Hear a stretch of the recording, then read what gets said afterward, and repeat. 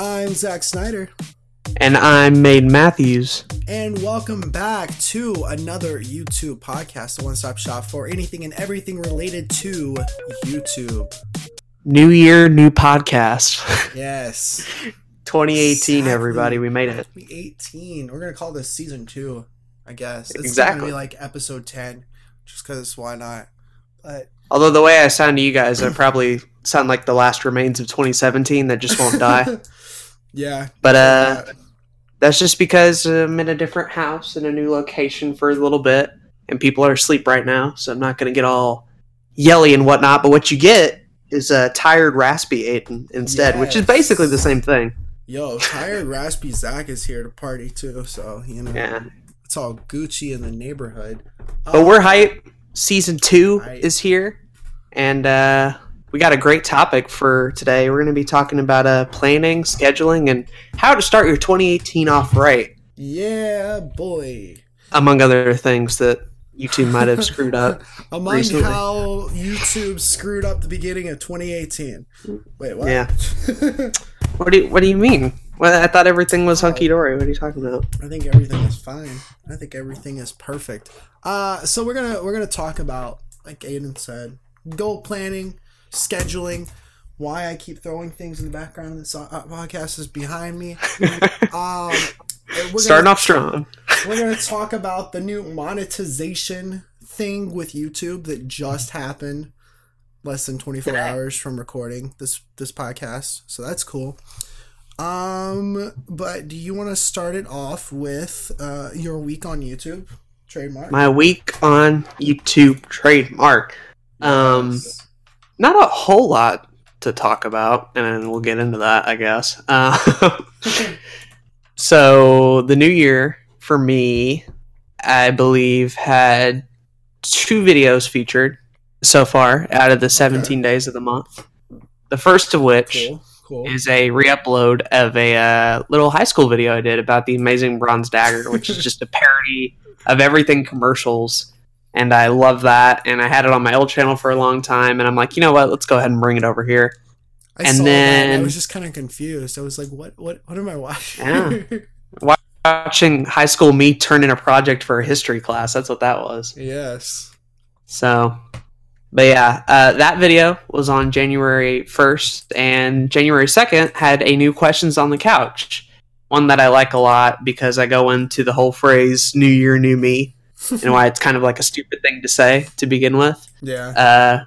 Which you'll notice I also opened up with a variation of it on this podcast, and for those who are in on the memery, congrats, you caught it. Gaffes. But aside from those 2 videos, not a whole lot else going on in January, and that's due to life mainly.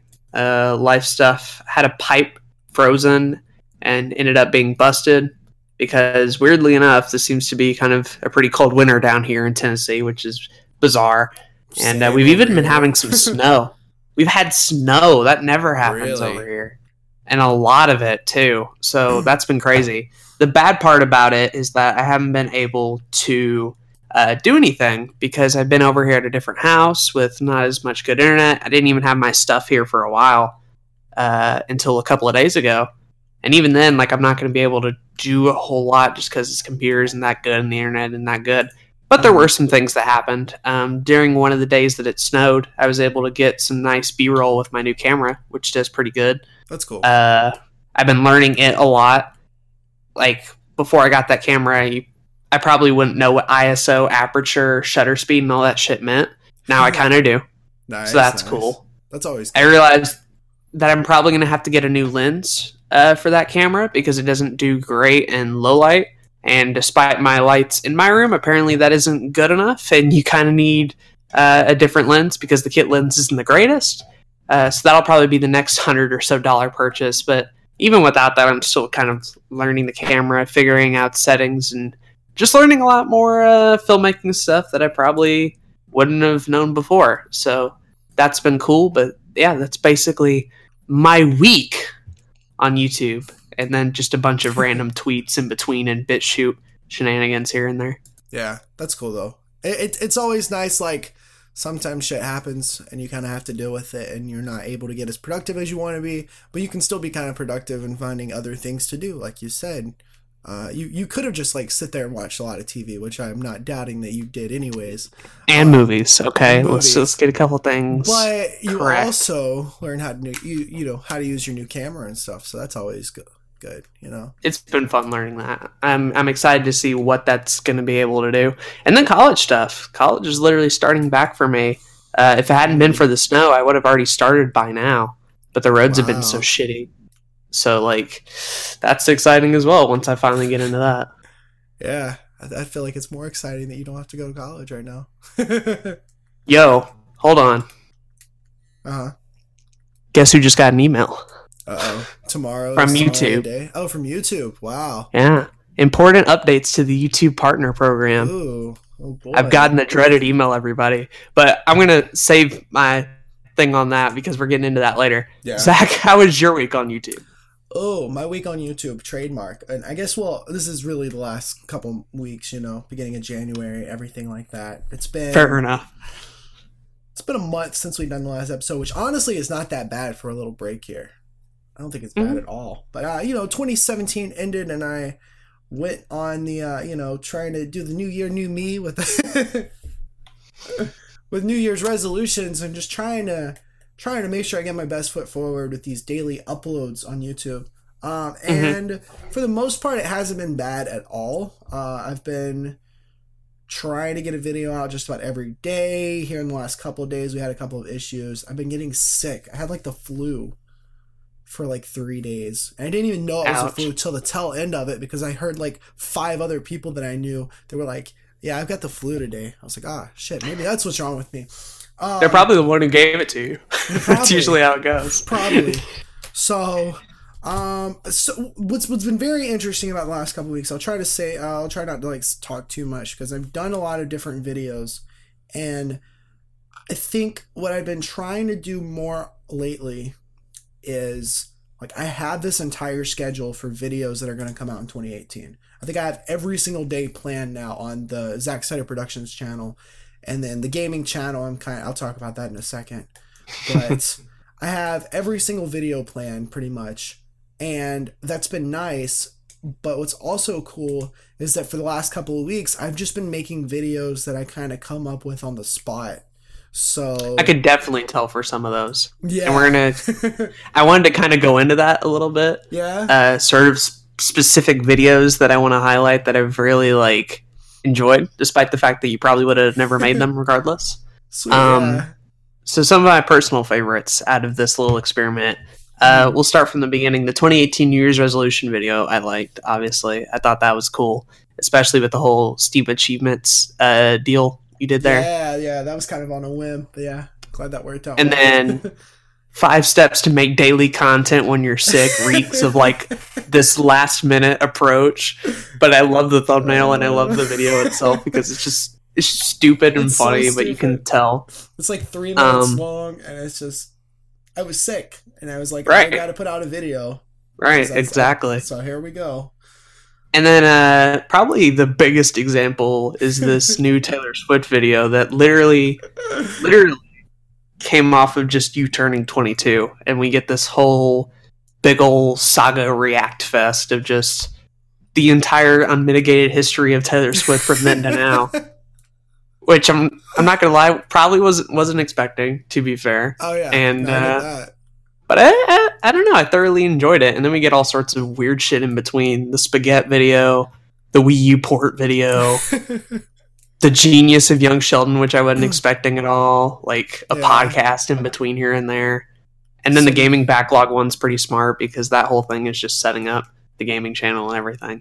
But yeah. It's been interesting. It's been videos that I wouldn't normally see. Now, granted, some of these, you know, I could have told you that, oh yeah, this video's coming. The top 10 games of 2017. Yeah. The YouTube Rewind video. Yeah. Top 10 movies, anticipated games of 2018. You know, stuff everybody's doing. Exactly. But I'm not going to lie, when I woke up and saw a Taylor Swift video come out, I'm like, all right, that's weird, you know? That's different. Daily content when you're sick. Yeah, that's weird. I haven't seen that before.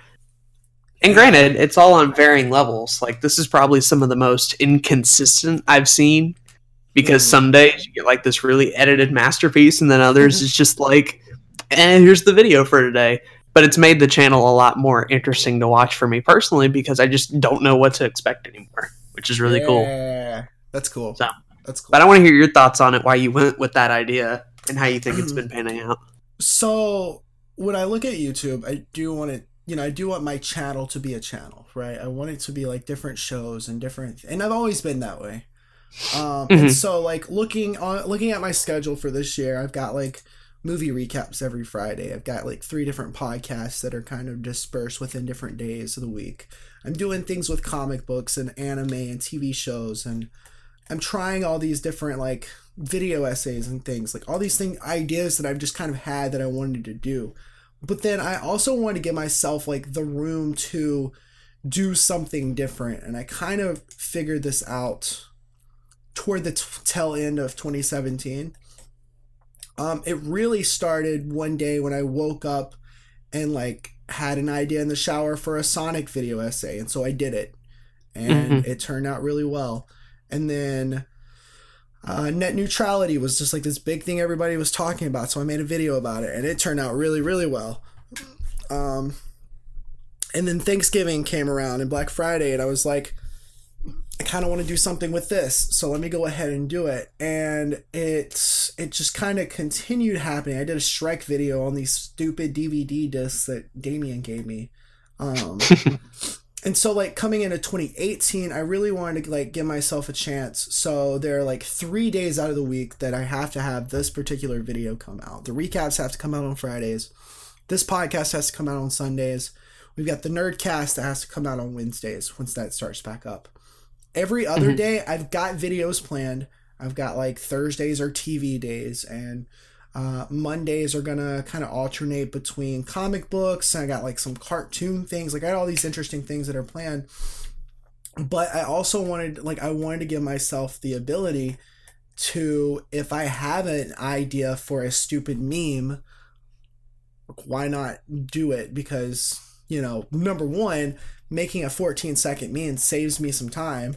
Number 2, yes, it's shit content. I'll agree with that 100%. But as long as I don't overdo it, I don't think it's going to be, a detriment to the channel. It might even be, just like funny things that the community enjoys, which seems to be the case.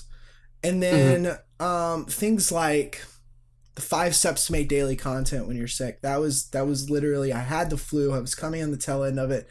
I was mad that I hadn't had a video out like I was supposed to. And so I was like, let me just make something that I think would be funny. And I liked how it turned out. And then, let's see here. The Genius of Young Sheldon, I actually already had that planned at the end of last month. I just never got around to it. Then we have the YouTuber Aiden Exposed. I didn't even mention that one. Wow. Yeah. So, I like that video too, though. That's great. So Aiden and I were supposed to record this podcast a couple weeks ago, but as he mentioned in his week on YouTube, a lot of shit's happened with the weather, and so he hasn't been able to record anything, which is fine, and that makes sense. But I was just kind of confused. I was like, what is Aiden doing? Because you never responded to some of my questions, and and by the way, I was never mad at this. I just thought it was kind of funny. Sure. Little May here. Like, you never responded to my questions. You had like these cryptic tweets that were like dispersed out, and I think you were on this Discord like twice within the span of a week or something like that. And so I was talking to Jay, and I was like, "Yo, what if I make an Aiden Exposed video? That could be kind of funny."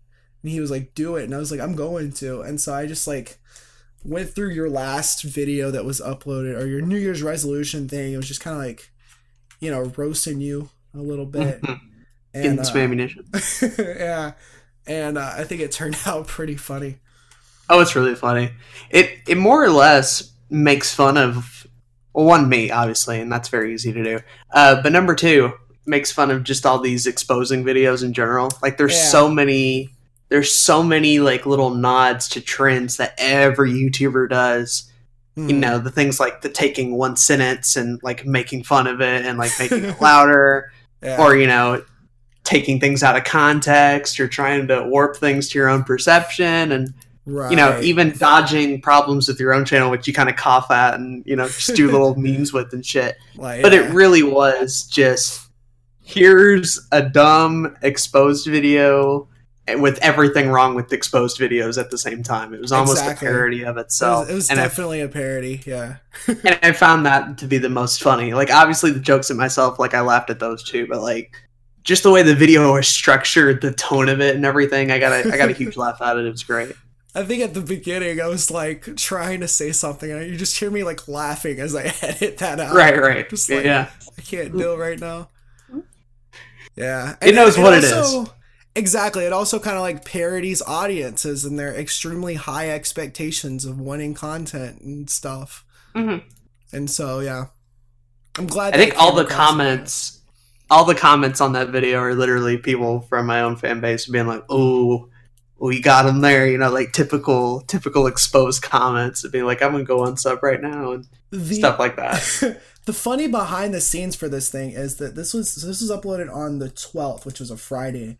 I was supposed to have my first recap come out of the month on that day, and I was nowhere close to being finished with it. And I had this idea for the exposed video, and I was like, you know what? Like, I'm just going to make this instead, because I figured, hey, this is probably going to get more views than my recap at the beginning because of all of Aiden's audience.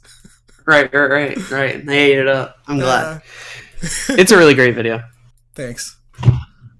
It was fun to make. And then the Taylor Swift video was just kind of like a couple of my little sisters for the last couple of weeks, they've been like, "Are you going to sing I'm Feeling 22 for your birthday because you're 22?" I was like, no. I'm going to be a 22-year-old man. And so naturally I did that very thing, except in video format for everybody in the world to see. Right. And then did this entire like saga of Taylor Swift off the just randomly. Mm-hmm. And tried to turn it into a polished project. But I want to know from this one in particular, because this is kind of like the first little bit of a realm of you going into like sort of music review and look back a little bit. Yeah. And I mean, obviously you didn't review like every single song or whatever, and it was just more of a look back or stuff. But like, what's your take on like doing music video look backs, doing music reviews, like the copyright struggle with that? Like, what was your experience for doing that for the first time, essentially, at least in this era of Zack Snyder productions and stuff like that? I don't know if you've done any before. I've never done any kind of music reviews, which is interesting because I am a musician. Music's been such a big part of my life now for the last 11 years of my life, which is half of it, literally half of my life. Probably even longer than that, really. So the fact that I haven't done any kind of like music reviews in the past is interesting, I think. So looking into this, well, the reason I've never done any kind of like formal music reviews, the reason I'm not the next Anthony Fantano or anything, is because the language that they use to describe music, I just never could figure out. Like, there's such a density to it. You kind of have to, right? And it's not even the vocabulary of it. Yeah, it's not even like music theory based stuff, because like I can talk that to a certain extent because I've had classes on it, but it's such like unique language, kind of like if you were reviewing like literature or something, and like the language you need to know behind that, and even movie language to a certain extent. So I've never really kind of tried to do that in a serious angle. So when I went into this, it was it was basically, comedy. Right. But then you could hear me talking about like music a little bit in a serious limelight as well. And so it's, I guess, like, would I do something like this again? Maybe. I wouldn't mind doing it at all because it was fun to do. But there are definitely like its challenges that come with it. Sure. I agree with you wholeheartedly there. I've thought about doing videos like that before, but like the two things that usually scare me is the copyright stuff and then just not feeling qualified, Uh-huh. And sometimes I don't feel qualified, like, talking about games to a certain extent. Same. But I feel like I have a good bit of, like, knowledge of the history behind it, or maybe what the public was like when that game came out. Like, older systems and stuff, I know like the back of my hand. Mm-hmm. I couldn't tell you what New Wave is, I couldn't tell you the melodic arrangement of this. I couldn't tell you which instruments were featured, especially in more modern music when everything just sounds like an electronic mess. Like, how am I going to be able to distinctly, spread out each song from each other? Like, it's been a lot, really. I feel like if I were to ever do something similar like that, I would either A, do what you did, a more comedy approach, or Mm-hmm. B, just get really personal with it. Just go, like, totally not even judging the music whatsoever and just sort of giving your opinion, and maybe have, like, a more casual angle at it, because I could not do that hardcore at all. I love music, but not that much. And I think that's the way to go for it, right? Like, making Mhm. sure that you are talking about it, like how this music affects you personally. I think it's so much better than you trying to fake some kind of academia that you don't know how to speak, Right. Same thing with movies, too, to a lesser Mhm. degree. Even though I Yeah. feel like I could talk a little bit more about a good movie, but still. So here's the interesting thing, because I was going to mention, I recently went into movie reviews, not like Right. a year ago, just like 6 months ago, really. And it was kind of on a whim. Kyle, who I don't know if he listens to this podcast, but he's in the Discord. He was talking about doing some articles about the Final Destination movies. And I was like, oh, that's interesting. I'd like to do, like to look into those movies again, because it's been a while, and maybe I'll do a video series on it. And I ended up doing it, and I think that was one of the best things I've brought to the channel, is this kind of movie review recap series. But I looked at it not so much as I know what the hell I'm talking about, because I definitely don't. I looked at it more of, the enjoyment factor of these things in my life, the comedy aspect of it, once again, kind of the like educational aspect of it, in a sense of like, here's what's happening in this movie, just kind of talking about verbatim what happened in the movie, which could get boring for some people. I could see that. Sure. But it was so much more of like I didn't even at first include review scores in my videos, because I didn't feel like I was qualified to do something like that. So I wanted to try to get my feet wet first. And I think that's the way to do anything review based on YouTube or in writing or whatever it may be. I think just try to get your feet wet and just jump into it anyways. Sure. Because if you're passionate about things, then it's going to be able to show, I feel like. I think part of it too, and this might be like a whole just podcast topic in and of itself, specifically talking about a lot of these review channels, because I've seen so much of them, good and bad, that I could probably talk about it for forever. Mm-hmm. But really what I've found throughout a lot of them is that the people who are really good at it have done it for such a long time now. Mm-hmm. And the thing is that because of that, they were able to sort of develop their taste, what they like, what they dislike, and all that sort of stuff. Because what I've found with a lot of people is when they say they want to be a reviewer, and they go into it and they do all this sort of thing, you kind of figure out that in the grand scheme of things, you really haven't seen a whole lot, right? You haven't seen all the important movies or all the most influential music or every single important comic book or whatever. So you're not going to be able to offer that vast source of knowledge compared to, I don't know, like a Chris Stuckman and Anthony Fantano or Roger Ebert or whoever. Mm-hmm. The one thing you can offer is just your sort of personal perspective and taste. And as you go along, eventually you kind of pick up and learn new things and develop your style and are able to make a good review show. But the point is, you can't get to that point without jumping in, starting, and realizing that, you're probably not going to have amazing reviews to begin with. But, as you expand your taste and as you see and watch new things and get better at reviewing, then you improve. Oh, yeah. Hopefully. Agree 100%. But that's just the thing I've noticed with reviewers a lot, is typically they're pretty bad at it starting out, and the more you do it, the better you get at it. Yeah, I feel like I've gotten better just in the past 4 months with movie reviews. I think if I did music reviews, I could get better at it just by doing more of them. And Sure. yeah. As Fair far enough. as anything else, like the copyright thing is such a big problem, and it's a pain in the ass. And I had the problem starting with movies, and now like this music thing was just as big a problem, if not even more. And that's just such a tricky thing that you have to work around, and it sucks. Because like for movies, and I guess for music too, certain copyright strikes that you get will actually block the channel or block the video from anybody being able to see it. And so like where if you do a let's play from like Nintendo and they put a little copyright strike on it, you can't make any money off of it. Which is funny because that doesn't matter right now anyways. Yeah, we'll get to that. We'll get to that. But you won't be able to make any money off of it, but you can still have the video watched. People can still like and comment on it. People can still share it, subscribe to your channel via the video. But when it comes to like some of these copyright strikes, it's the video just gets taken down and you have to go fix the copyright or not upload the video at all. Right. And that kind of sucks. Yeah, I remember when it happened to the Scooby-Doo video, and then it kind of happened here with the Taylor Swift one. Even though I was able to see the Taylor Swift one before it got taken down, so I saw the official first version of it. Yeah. As far as that goes, I don't know if there were any big changes. Probably not.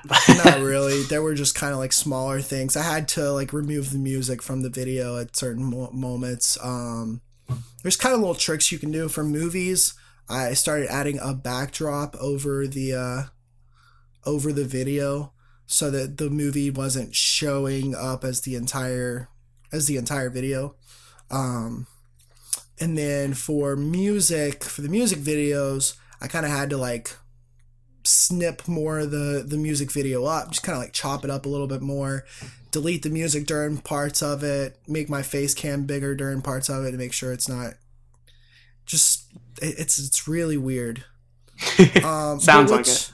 What's great is YouTube, when you get these copyrights, it does show you where the copyrights are. Most of the time it'll show you all of them. And you can kind of see which one is a block and which one is just a regular copyright strike. And so you can kind of fix it that way, but it is still a pain in the ass. Sounds like it. Yeah. Kind of just a day kind of taken out, or maybe not a day, but at least several hours or so going back and fixing old stuff when you'd rather move on to new things. And, you know, you got to do what you got to do. The Taylor Swift fiasco video, like that ended up costing me about a day because it took me about like 4 hours to render the video for some reason. I think it was just because it had so much editing in it. Right. And so like rendering that thing 3 times did take up the better of a day just because I had to use my computer to render it and I couldn't move on to a whole lot more else, which kind of sucked. Yeah, I mean, like, I haven't been through terribly much like that. I think the worst I ever got hit with was the Circle of Life video was originally blocked, like, in certain countries, weirdly enough. Yeah. And all it took to fix was just a weird part in the middle of it, and I cut it out, and it worked pretty good in the context of the video, and then, you know, that was it. And heck, even YouTube itself with the remove a song feature has been so helpful. Mm-hmm. It just, not even, sometimes I don't even have to go back into Vegas anymore. It's just as simple as removing the song and moving on. Of course, for video content, stuff like that, you kind of have to, unless you just want to take a big chunk out of your video and then it's all weird and shit. But, you know, YouTube has gotten better, at least on the audio side of things, of being able to just take that stuff out and move on with your day a little bit quicker. Right. I mean, I actually just got another copyright claim earlier today for an old Rick and Morty video. It got it's blocked in some countries. It's blocked in like 246 countries. That's awesome. Nice. Yeah. So it's like, okay, whatever. I'm not even going to worry about it because I'm making a seasonal review on that instead of episodes anyways. Good enough. Yeah. Also, by the way, I also got the emails for 2 of You did too? I did, yeah. Hey, cool. So You're kicking them out. But that was your week on YouTube? That was my week trademark? on YouTube, or month on YouTube, whatever you want to call it. Moving forward, I've got to just make daily videos. That's the plan. Oh, Fair gaming channel, real quick, because I forgot to mention it, because I haven't really been thinking about it as much. I'm not really pushing forward anything special or extra on there. I'm kind of keeping the content rolling every day, and I've been doing daily stuff on there. But it's more along the lines for the people that subscribe to the channel that like to watch the gaming stuff, giving them what they want, which is just content. And then I'm about to start live streaming again, which does really well for the channel. And I'm just going to live stream like an hour here at a time, an hour there at a time. Kind of like hour-long videos, but you get so much more. You get so much more like views and stuff, watch time and all that kind of stuff when it's live stream. Plus, it's better for the community, in my opinion. Oh, sure.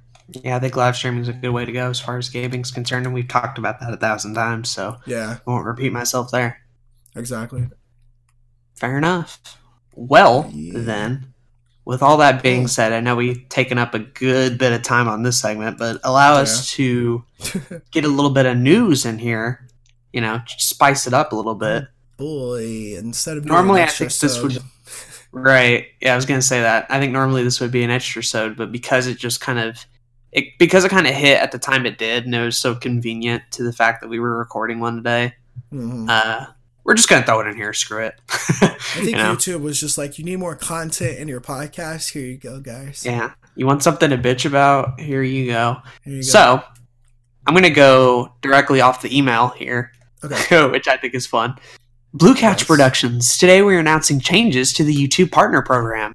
While our goal remains to keep the YPP open to as many channels as possible, we recognize we need more safeguards in place to protect creator revenue across the YouTube ecosystem. Sounds good. Alright. In red, what's changing?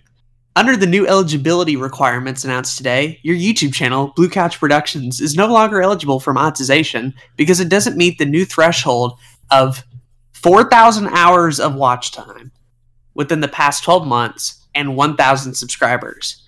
As a result, your channel will lose access to all monetization tools and features associated with the YouTube Partner Program on February 20th, 2018, unless you surpass the threshold in the next 30 days. Accordingly, this email serves as a 30-day notice that your YouTube Partner Program terms are terminated. And then I won't read the last paragraph because it's just kind of saving ass of being like, here at YouTube, we're trying to improve and blah, blah, blah, blah, blah. But I'm not going to read you that. The important thing was the sentence being like no longer eligible for monetization because it doesn't meet the threshold of 4,000 hours of watch time within the past 12 months and 1,000 subscribers, which is new. So yeah. you talk about it now. I also wanted to read an excerpt from their creator blog, which if you didn't know YouTube has a creator blog, they do. They just don't advertise it. It's kind of funny. I look at it every once in a while, but they also say on here, let me make sure I'm not reading the exact same thing. Yeah, no, it's different. Okay. We've arrived at these new thresholds after through analysis and conversions with creators like you. They will allow us to significantly improve our ability to identify creators who contribute positively to the community and help drive more ad revenue to them and away from bad actors. These higher standards will also help us prevent potentially inappropriate videos from monetizing, which can hurt revenue for everyone. And then the next paragraph, they kind of go and give a reason as to why they're doing it, because I feel like they knew they were going to get a little bit of backlash on it, so they're already kind of defending it here. In particular, I won't read like word for word, but they basically go on to say something like, these changes will affect a significant number of channels. The ones that are going to be affected were making less than $100 a year, and in some cases, less than $2.50 in the last month. So they feel like, hey, just because we're adding this, smaller channels aren't really going to get hurt because they weren't making that much money anyway. That's kind of the defense they're using here. Right.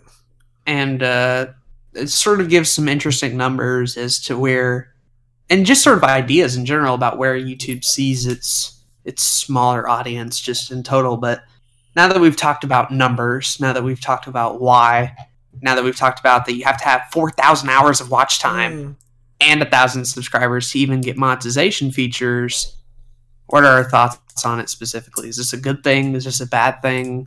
Or are we somewhere in between? Just to give you a idea of what 4,000 hours looks like. On Zack Snyder Productions since August, I've put out like 80 videos at this point. Right. I've got, in terms of watch time, I have 408 hours of watch time. So I would need that times 10 plus 900 subscribers to get to monetization on this channel. Sure. I think I was looking at this earlier. In the history of Blue Catch Productions, the entire channel has not reached 4,000 hours of watch time for as long as it's existed. So there's that. It's the same for my Subhuman Games channel. I've had it for like 6 years now. I've had mine for a year and a half.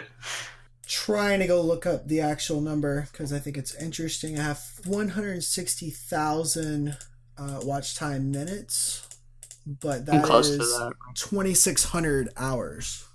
So it's still just barely half of what they want. And that took 6 years. And that took 6 years. Mind you, a lot of those views came out of the last year. Sure. So a lot of people are mad about this. And I'm actually not that mad about it. I'm a bit split, personally. Yeah. I want to hear what you want to say first, before I say my piece. So let's talk about the negative stuff, obviously, because that's just what people are going to want to hear coming out of that, and that's just sort of what people want to hear anytime YouTube changes anything. So I'll get into that. Obviously, the number one thing that sucks here for a lot of people is that smaller channels now have to work a lot harder to not only make money, obviously, but depending on how you look at it, be relevant anymore. Right. I'm pretty sure YouTube has deconfirmed this, but there was a rumor going around for a long time that if your videos were not monetized, that YouTube would not show them compared to monetized videos. Yeah, this is not true. I looked into this. A lot of other bigger people looked into it. The search and discovery department of YouTube is different than the monetization department of YouTube. Okay. So essentially, they put out this entire like 3-part video series on this. And eventually I'm going to make a video talking about it because it's interesting. But plus those videos were way too long to say what needed to be said. And way too boring. But essentially, if a video got flagged with a demonetized symbol because of like profanity or something like that, then it would not get money, or it wouldn't get as much money as any other video would. However, as long as it was like a video game video and anybody over the age of 13 was, viewing this video, they are looking for this type of video, they'd still be able to find it in the search, they'd still be able to find it in recommendations, in their sub box, all that kind of stuff. But the only time monetization would have any kind of effect on videos and search and discovery is if it's like, you remember those like shitty children's videos that were all kind of like messed up, that were going around. So like those got demonetized, and then the search and discovery system also saw that these are videos that kids didn't need to see, so they were getting pushed back in the algorithm or whatever it may be. So there are two different systems altogether. Right. Okay. Good to know. Yeah. That's why I called it a rumor earlier, just because no one's ever proven it, and I know YouTube made a statement about it. I just don't remember what it was, and I'm glad you brought it up. So that's a thing. I talked to Jay about this earlier just a little bit because he was worried about the same thing, and it's not right. It's not a worry to have if you're a small YouTuber, unless you're making bad content for children. Then that's good to know. Well, I guess controversial stuff too. If you're doing like kind of the politically, one way or another. Yeah, I feel like that's such a bigger. That's an entirely different issue. That's not even. I couldn't give you an answer for that either. I mean, like I don't know. I don't even know how to get off of that. But yeah, that's the one thing. Smaller channels aren't going to be able to make money, at least starting out, and at least until you were able to reach both of those milestones. The 1,000 sub part, I'm not even remotely mad about. I feel like that's a very fair and reasonable and even an obtainable goal. I feel like, that's something that if you keep doing what you're doing, you are going to reach. How long it might take depends on your content and what you do, but it's something that's definitely achievable. The kind of skeptical part for me is definitely that 4,000 hours of total watch time, and that sort of gets into my second complaint, is that this definitely favors channels that do daily uploads, and it definitely favors sort of the longer uploads so you can get more watch time out of your videos as well. Right. So vloggers, people who do long daily podcasts, people who are able to easily rack up watch time are going to be fine under this system. They're not going anywhere. They're going to be fine. However, like we've talked about before, these animation channels, these people who spend an ungodly amount of time on one project, maybe not even a minute long, it can take a lot more work to get the watch time required out of that. Right? It can take a lot more work to get a tiny video like that to get the watch time hours you need. And it's also a big deal for people who maybe only have, at most, maybe 4 uploads a month. People who do 1 video a week, stuff like that. If all 4 of those videos aren't succeeding, if you're like a middling channel and sometimes one does well and one does okay, it can be kind of tough. If you're not relying on the daily upload strategy, you're kind of going to get hurt a bit by this. So that's the other thing as well. It's definitely, because before we already knew that YouTube sort of favored these daily uploads. They sort of favored these like watchable videos, watch time, and all this other stuff. But this is the first actual change that we've seen that's going to really push that. Because now, if you're not following those systems, it's going to be a lot harder to monetize as well. And I think that's kind of where it sort of steps past that line. It sort of steps past that line of being like, it was already bad enough that a lot of these animation channels and a lot of these really analytical people and a lot of these spend all their time on one video kind of people already sort of had it bad to begin with algorithm and searching. But then also kind of taking the monetization away from them as well feels equally shitty. But those are my problems with it. Those are my main problems. Here are my good things about it. Number one, I do buy YouTube's little argument here of them saying a lot of these smaller channels weren't making enough money to live off of it anyway. That's certainly true. I can tell you from experience that's certainly true. And every smaller YouTuber I know could tell you that's certainly true. They're right in that fact. Does it suck that you're not going to be able to get money? I guess, but you probably weren't getting that much to begin with. So I don't think the money argument is enough here. If you have a smaller channel, you really should be either focused on, 1, just making it a fun hobby, or 2, if you want to turn it into this money-making machine, you got to first grow and put a lot of work into it. And growing is the focus early on, not money, personally. 100%. And now that they're taking that away, you're going to see a lot of smaller channels either die or really focus more on growth, or really focus more on more uploads and not as much focusing on the money side of things, because now that's simply off the table, right? It's going to get some hopefully better mindsets from a lot of smaller channels that decide to stick it out personally. Because ultimately, at this point in the game, it really shouldn't be about the money. And if it is for some people, then I think it's just going to encourage them to do things that we've been saying for a while. Streaming, Patreon, merchandise, other video platforms. Stuff that we've been preaching for a long ass time that you guys should be doing anyway. Maybe now this will point people in doing it that way. But yeah, that's the one thing. And then the second thing too, like you mentioned, it is going to get a lot of sort of the lowest of the low, sort of these quote unquote bad actors to sort of leave. And hopefully that will be enough. That being said, there's probably going to still be a bunch of shitty channels around. The Logan Paul and Jake Pauls of the world are still going to be around. And they're going to be people who like have sub bots and view bots who are still gonna, like they're gonna find a way around this. Obviously, this doesn't solve every problem, but the people that don't try as hard, hopefully we won't see as much of them anymore. But ultimately, I think I'm just split on this whole thing. I do see some positives, and I do see some negatives here.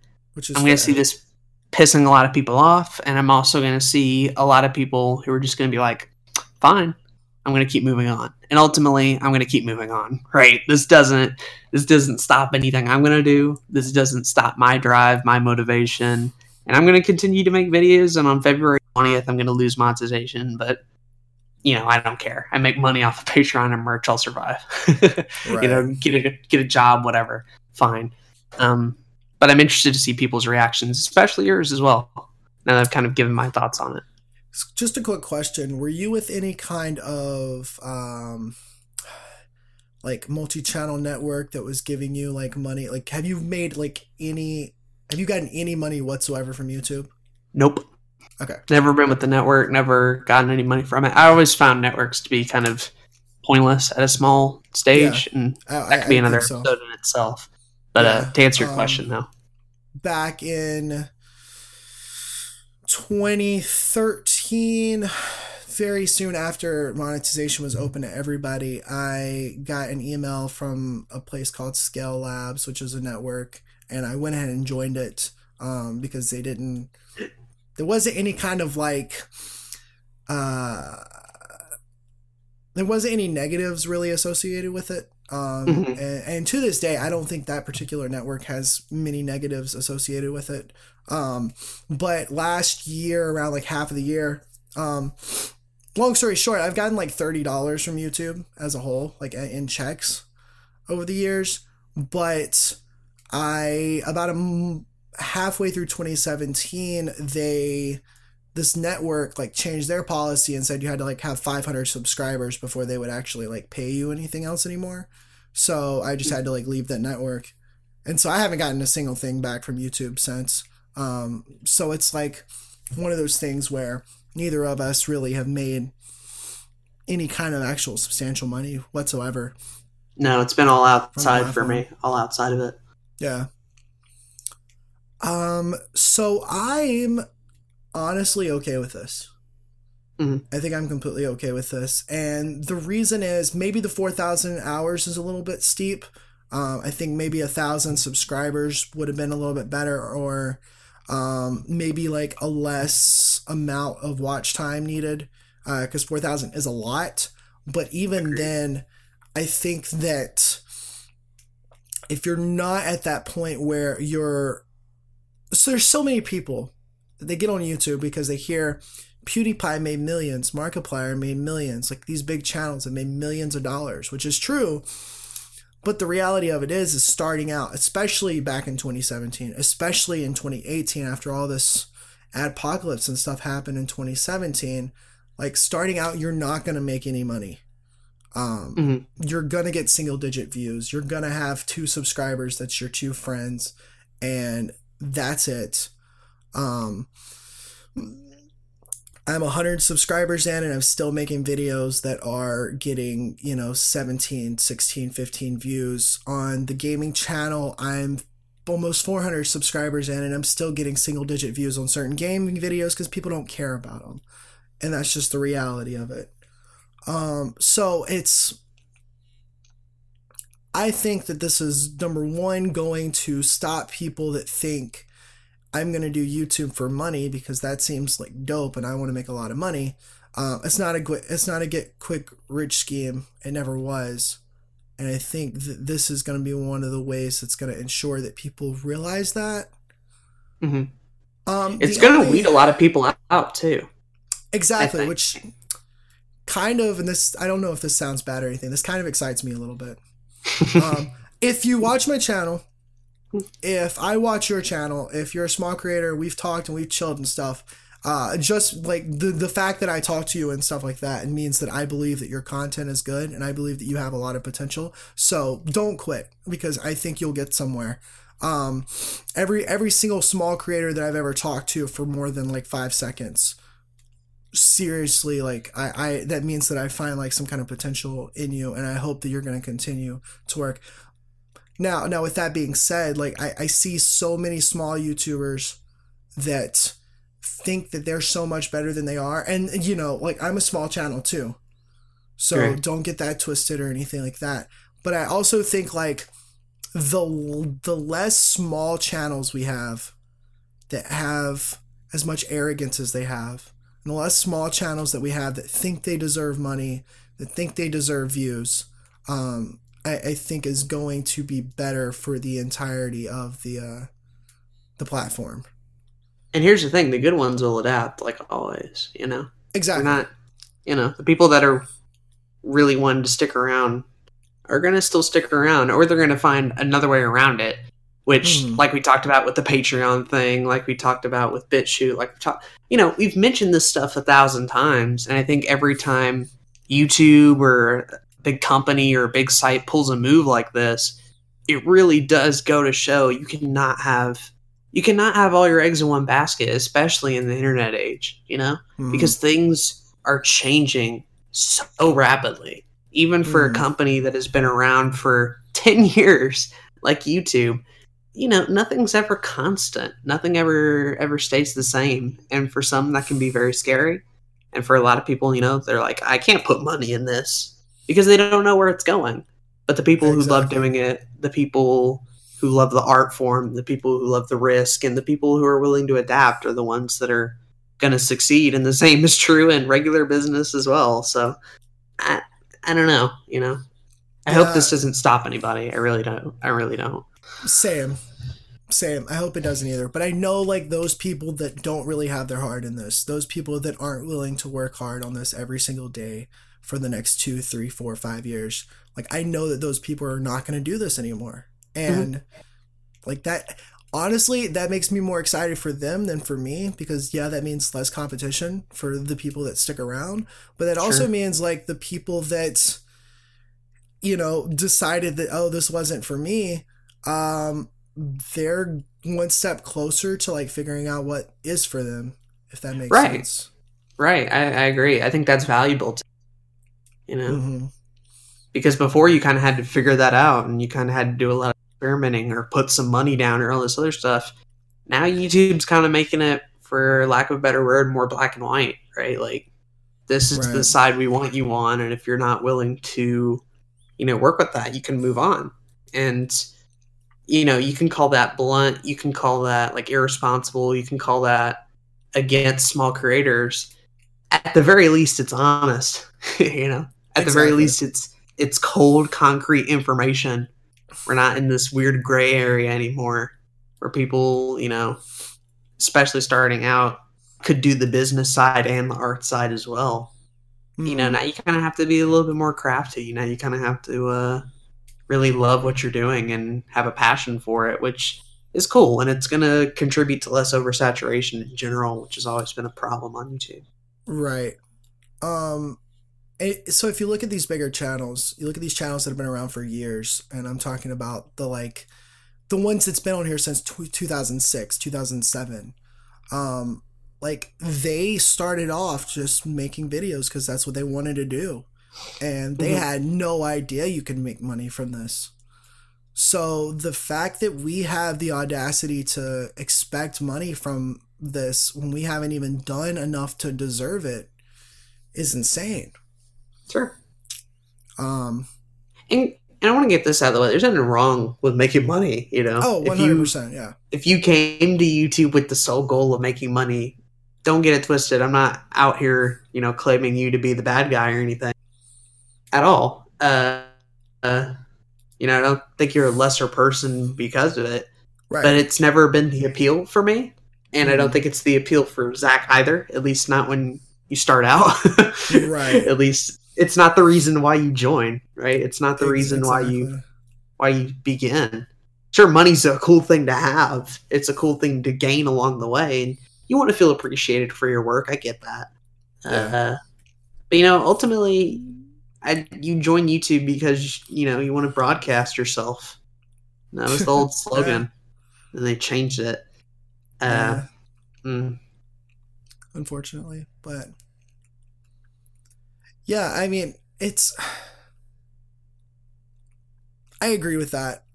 If you're in it for the money, then you just need to get smarter.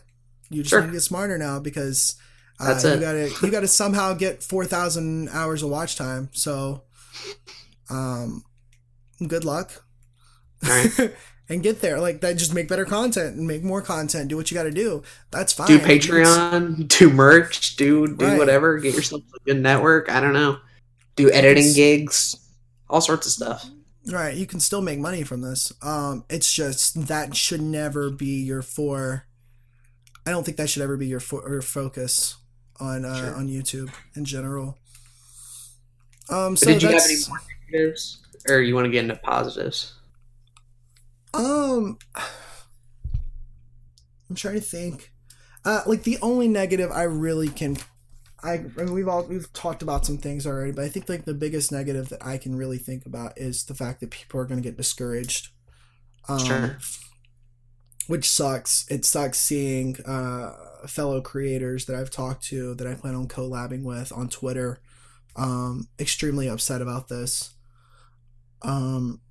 I'm curious about what the comments are going to say, because I know a lot of people that I know are upset about this, and that sucks, because the creators that I surround myself with, like I believe that they have a lot of potential and they can do so much if they just, put their mind to it, which a lot of them have.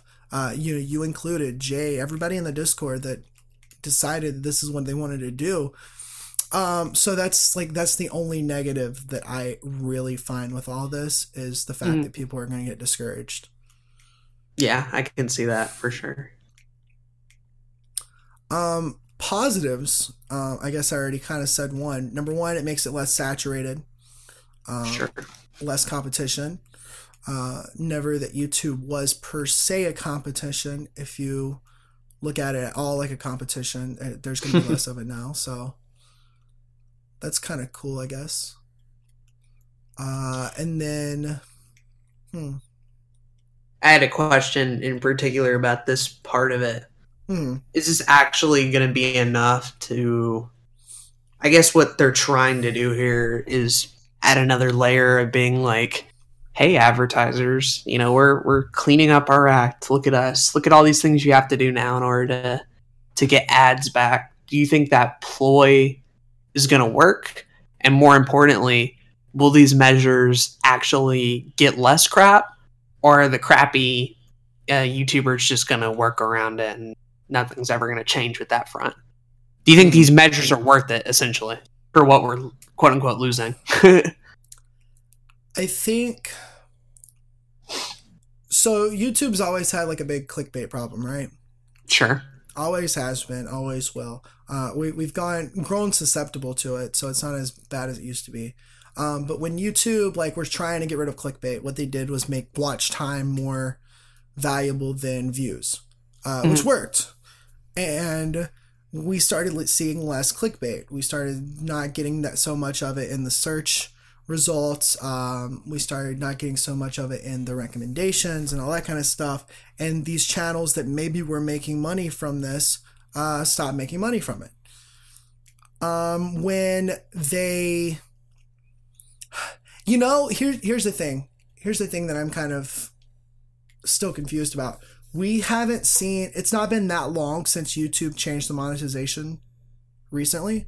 Because, it was 3 months ago that they changed it to 10,000 views. Total views. Yeah. And this will be going on top of it. And that was not that long ago. So nope. I'm kind of curious. I don't think we've seen enough change from that for us to warrant this change yet. To see, whether that even helped. Right. We don't really have results from that point. Maybe they thought it wasn't enough. Maybe they thought they had to add more stuff to it. But essentially, from what I was, just reading on it a whole lot of the time, they're trying to get it a bit smaller so that, the channels that do fit these regulations, which granted are a lot, but not nearly as much as what they were having to do, they have a lot easier of a task of being able to review that stuff, quote unquote. having actual people look at it and being sure that this demonetization thing, is hitting the right people, essentially. And at that point, you have to wonder, like, is this a Band-Aid for a different problem, per se? Because, like, if the issue... I thought the issue was that advertisers were leaving, and hence this adpocalypse, right? But what the solution sounds like is trying to be sure that this demonetization algorithm is kept in check, so we're going to get more people to look at all this stuff as well. It sounds like a bit of a disconnect there for me personally. Which, granted, is still a good problem to fix. I want to see the demonetization thing get fixed as a whole. But I thought the point of all this was just to get advertisers back, and like, from as far as we've seen, all the stuff that YouTube has tried so far, the yellow sign, the red sign, the 10,000 view thing, and now this, you got to wonder, like, what, is it working? Has it been working? Are they trying more? Or, are the advertisers back now? Or what's the deal exactly? We don't know a whole lot, essentially. So here's the problem about the advertisers. The advertisers left because, and I enjoy his content now. I watch it almost daily now because I've really enjoyed it. PewDiePie, he made a big mistake, and although that mistake wasn't as big as the Wall Street Journal made it seem like, that was why advertisers left at first. Okay. He practically started the apocalypse. Now, that along with advertisements showing up beside terrorist videos and just these awful videos, that alongside of that is the reason that the apocalypse started. Mm-hmm. It was kind of like this small problem that got blown way out of proportion that kind of uncovered this bigger problem. Sure. And then since then, we had the whole entire Elsa Gate thing with the children videos being monetized, and that which has been a thing for a while, granted. Which has been, yeah. But once again, it was only just now being realized in 2017. Okay. And then there was PewDiePie messing up again and saying a word he shouldn't have said on camera. And then there was recently, and this is what's really interesting to me, is the fact that this is super recent, as of 2 weeks ago, and now YouTube's doing this with monetization. Another one of their big creators, Logan Paul, screwed up tremendously. You probably already heard what it is. Yeah, like, just in case you didn't, he filmed a dead body in a Japanese suicide forest. That's all we're gonna say.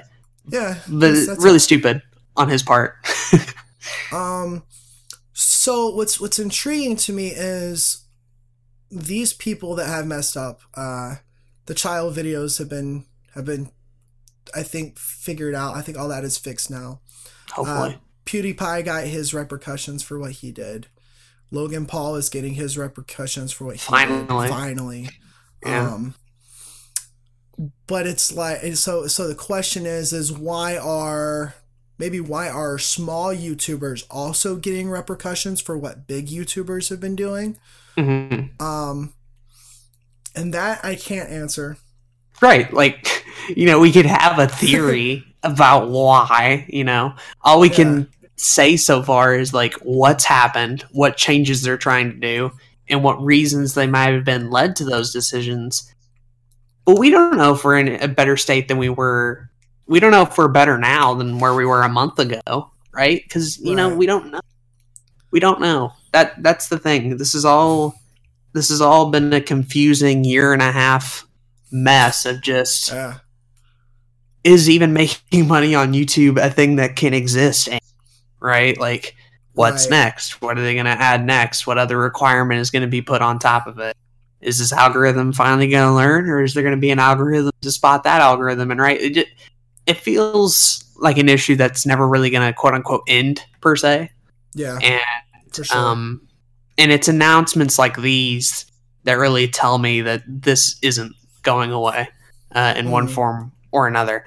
And granted, a lot of it can just simply be pegged. And I saw Boogie made a video on this. It's just like, the YouTubers on the site kind of have to be a little bit more responsible, especially on the higher up end, if they're really the reason why all this is happening in the first place, which granted, we don't know, but still, it might just be an issue of, you know, the YouTubers on the site just need to kind of grow up a little bit. And if that's something that needs to happen, that's, you know, no YouTube view amount, no subscriber limit, no view limit is going to fix the behavior of bigger YouTubers, right? That's something that the community kind of has to fix on its own. And, you know, that's probably the biggest solution, and probably the most practical even. But I don't know if we're ready for that yet. You know, I don't know if people are willing to put views, clickbait, and money aside for a better image for themselves, for a better image for the site, and just for everybody in general. You know, but that's a big ass task. That's a big question to be asking. And, you know, people like me and you on another YouTube podcast probably don't have the answers for it either. We're just watching from afar how we see it. Spitballing it and seeing it. Yeah, exactly. I think but it does feel like we're footing the bill, though. I will say that. I kind of felt that. Yeah, for sure. I think more so I look at another YouTube podcast as almost like a documentary of the way that we see things as small creators, more so than a be all end all definitive guide to YouTube, if that makes sense. And I feel like we've kind of made it seem like that more so than the other. Hopefully you guys don't think we have all the answers, because I'm telling you, that's not true. Nope. Not one bit. That's why our answers are always the adapt and move on thing, because we never know what what problem's going to come up next and how to really answer it in any other way other than, yep, that was a thing. Move on now. Pretty much. Speaking of adapting and moving on, I was going to ask you. All right. First segue of 2018. Let's get it. Got him.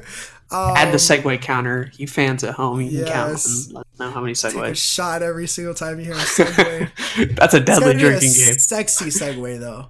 That's deadly. It is deadly because... anyways, my question to you is, so as a small YouTuber that hopes to be bigger one day, as a small creator that hopes to be bigger one day, how do you see yourself when you get to a point where you find yourself as a successful creator on this platform? What do you see yourself doing to ensure that maybe the platform stays good, maybe your channel image stays good? It's probably a big ass question, and I'm probably not making any sense, but hopefully that came across some kind of way. Sure. I mean, I feel like with this podcast, at least, it's pretty simple of just practicing what we preach, you know? Mm-hmm. We've already kind of gone out of our way to sort of say how we feel about this thing and that thing and guidelines and all this practical stuff. You know, if I got big, it would just simply be a matter of continuing to follow that, right? Continuing to not abuse audience trust, continuing to not do things like bad clickbait, continuing to not be insensitive, continuing to try to remain open-minded on issues from all sorts of other sides, and then just making sure I'm still improving, right? You know, I want to still be improving at that stage, and I still want to be getting better at that stage. But, you know, when you get to that point, you do have to kind of be a little bit more responsible than I am now, per se. Maybe videos that I make now probably wouldn't get made, which is kind of scary and is almost in a way a little bit of a form of censorship. But, you know, it'd probably be good. It'd probably be better for the greater good than my own personal dumb enjoyment. And hey, if I really do need to make a dumb, stupid, you know, shitty video, I'll make like a second dumb meme channel and throw it on there anyway. Like, yeah, that's you know.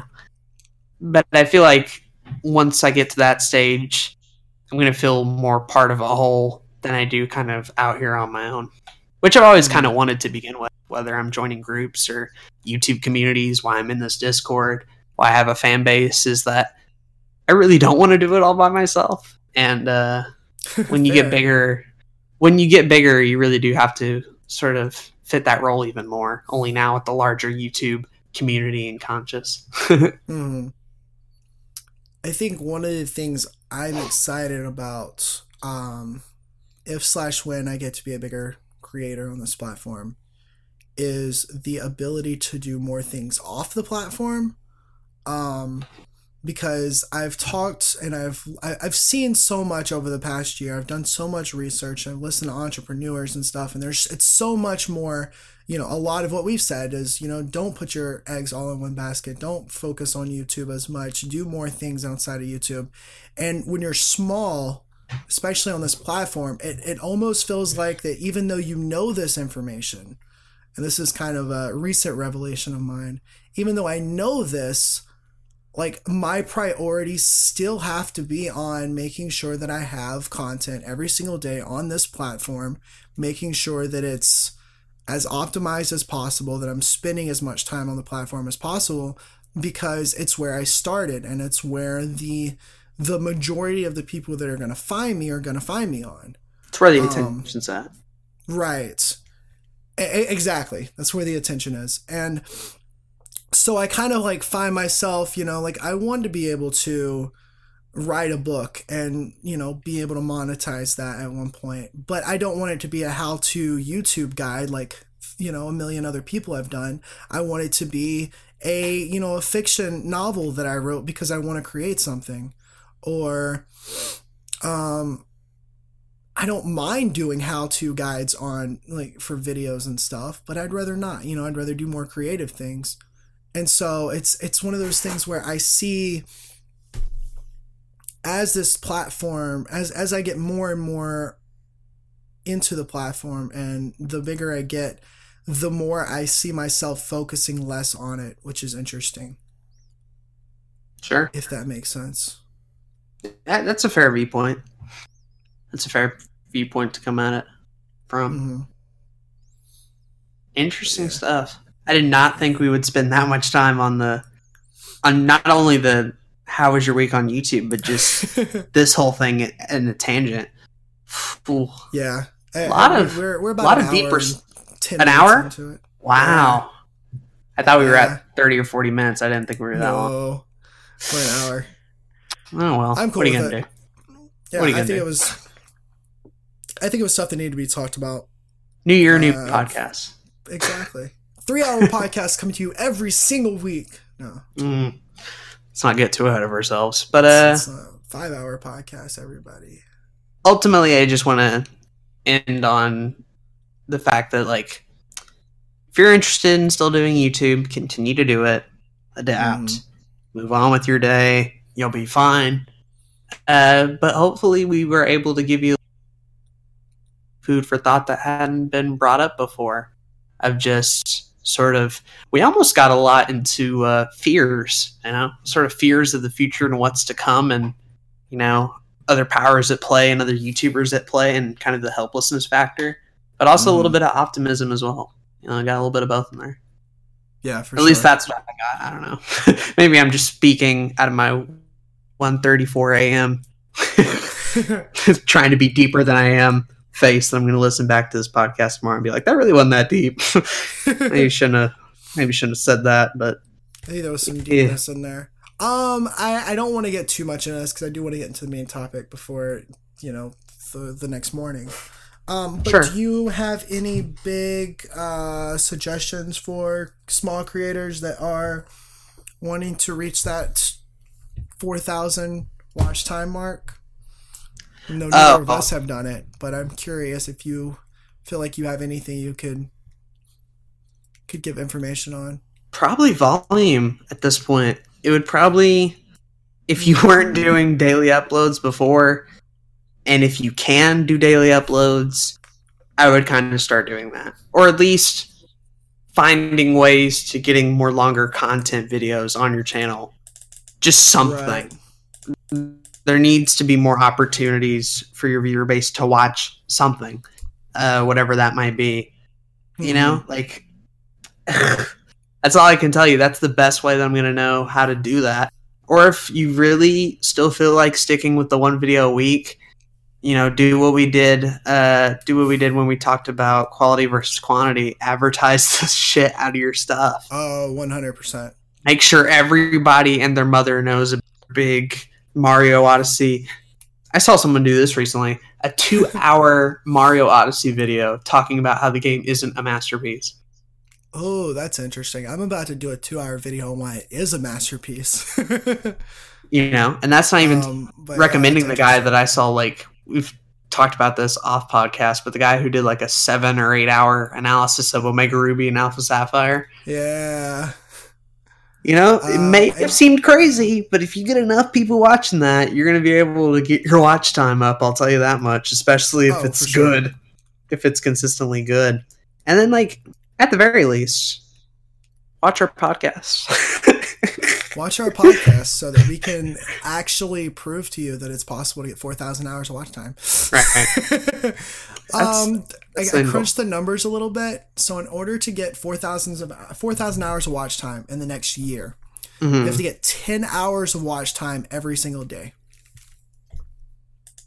which is 657 minutes of watch time every single day. Now, I can tell you that I don't get that at all. No. But I can also tell you that on days that I've gotten things like that, it's days where either a video got, I don't want to use the word viral because they're definitely not viral, and whether a video got a lot of views, or a podcast. Like our Secrets of Community Management episode in its lifetime has gotten over that 600 the 600 minutes. 3 of our podcasts have gotten over that 600 minute thing. So maybe you decide to start a podcast on your channel. On the gaming channel, I know for certain that the live streams have gotten upwards to 5-10 hours tops on, or even more than that in terms of view time on the day that it was released. So maybe you start live streaming more. I think you should, in terms of quantity, it's much more about doing it in a smart way rather than just trying to pump out the same types of videos that you already do every day. Because I see a lot of people, they're like, well, there's no way I can do a video every day. But maybe you're passionate about a topic and you know something about it, and you could do an hour-long podcast 2 to 3 times a week, or even just once a week. Maybe you could do a live stream, live streaming your editing. Maybe you could live stream, maybe your gaming channel, then you start to be live streaming, finding different long form content, and then taking your main content and, like Aiden said, sharing it in more places and getting more eyes on it. Exactly. Yeah. Live streaming is a great way to get watch time. I'll tell you that right away. Like that. If you weren't live streaming on YouTube before, you might want to, especially if you're doing longer forming content, just kind of like editing and making live streams. I think we're going to start seeing a ton of them now that this is a thing. Because none's easier for watch time than live streams like that. Exactly. I think I'm going to start editing more of my live streams. Or I think I'm going to start live streaming more of my editing. Sure. Because I've already done some of it in the past and I've thought about doing it more. And hey, incentives right here. It'll get people out of their comfort zone, I think, just in general. So right. I'm excited to see that. For sure. I think we're going to see some different types of content kind of come into fruition because of this, which I think is a good thing. But yeah, that was the news bulletin of the week. I don't think we're not going to have that every week. I hope not. Yeah. We'll probably just do an extra soap next time something like that comes up because, or hell, maybe even just a podcast episode for how long we went on it. Yeah, for real. But, hey, there's stuff here. There's good stuff here. And just because we talked that long about all that stuff, we're not going to skimp out on our main topic. We're not lying to y'all. We're going to give just as much, or at least a good amount of value out of our main topic. Hey. Yes. Our main topic of the week is all about, it's 2018. So it's all about goal setting and scheduling and, making sure that, You can get those daily uploads. Yeah. Do you feel qualified enough to talk about this? On the one hand, no. On the other hand, no. No, I'm just kidding. Probably no. Yeah. I mean, like, scheduling has not been a strong suit of mine, so it's going to be kind of hard to do a whole episode on this. But on the other hand, I'm going to offer a unique and different perspective compared to where you're coming from. Yes. So I feel like that's where the meat of this topic the value is going to be right there. Yeah. Fair enough. Right there. And then goal setting as well, which is something I'm a little bit more familiar with and have a bit more stuff to say on, just in general. Cool. So let's start with the goal setting. I feel like that, new year, new me, New Year's resolutions. I only say that because I know for certain that you hate that phrase. I hate it as well, by the way. It's not a great phrase. It's stupid. I get ironic laughter out of it, but yeah, that's about it. That's about as far as my enjoyment goes. And I thought I was the only person who complained about it, but weirdly enough, after watching that video, I heard a lot of people being like, yeah, it's kind of a thing. I'm like, whoa, I'm not a weirdo here. There are more people that hate that phrase than me. That's cool. Yeah. It's a stupid phrase because it's literally the change between 24 hours and you're like, hey, I'm going to change my entire life around. But this was the first year that I ever actually tried to do New Year's resolutions. And I think it's for the better. I think it's good to attempt to try to get somewhere, try to be a better you. It's just not going to happen in one day, and it's definitely not going to happen because the date changed from December 31st to January 1st. Sure. Yeah, it's very much a long-term thing. But goal setting. Let's get into some goal setting. Specifically goal setting on YouTube, goal setting as a content creator, that kind of thing. Sure. We're not goal setting grades here. I never did that, but no maybe if I cared enough about. Well, I used to be quick tangent. I used to be really good at grades, and so I never had to change it. And then when I got bad at grades, it was because I didn't care, so I still didn't change it. But anyways, you're a bad man. bad man. I got a class in like less than 12 hours. That's I'm sure they'd love to hear our late night YouTube rambling podcast. Exactly. They can't get to the point to save their life. Anyway, point over here. Goal setting is a thing that yes. I don't remember where I saw it from, but I remember there being a lot of studies on the fact that people who even bother to set goals, whether they're basic or complex or whatever, typically have a better chance of succeeding than people who don't. And I've seen several studies for that, for grades and productivity and stuff like that. The people who even attempt to set goals have a better chance at succeeding than those who just don't at all.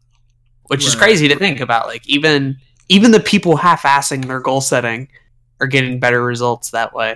And I can't remember what study I saw that on. I'll probably look it up or whatever. But I can definitely say that's true because when you goal set, you're kind of taking the unknown of the future and everything that comes with it and being like, this is what I want it to look like. And when you have that picture in your head, when you have that thing to strive for and to achieve for, you're able to get the motivation and you're able to sort of see a path forward. It's no longer this sort of hazy area of being like, oh, what am I going to do? Once you set a goal, you can work on making the steps toward achieving it. And that just allows you to get a lot more organized. It allows you to get it motivated. And in YouTube case, just get a lot more stuff done in general. Yeah, agreed. Yeah, I think I've always been told through any kind of program I went to, any kind of school event where people are talking about goal setting, every time it's like, what do you want to do when you grow up? Oh yeah, well, how are you going to get there? I've always been told, like, write down your goals and they'll more likely happen. And I think more often than not, that has been the case for me.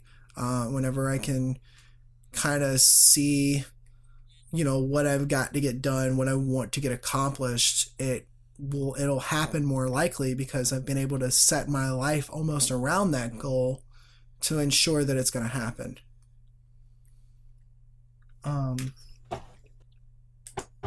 It works. It works. It does work. It does work. Absolutely. Hey, if the professionals say it works, then we can't be too far off, right? Okay, I found the one I was looking for.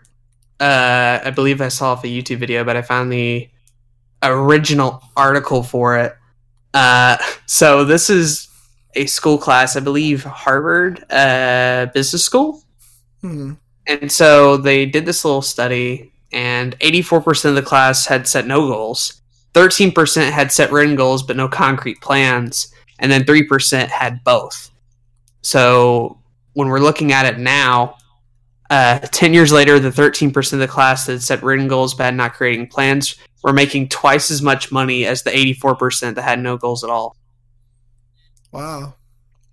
That's interesting. Twice as much. And no concrete plans, just like little simple written goals that they wrote down and wanted to achieve, and it was crazy.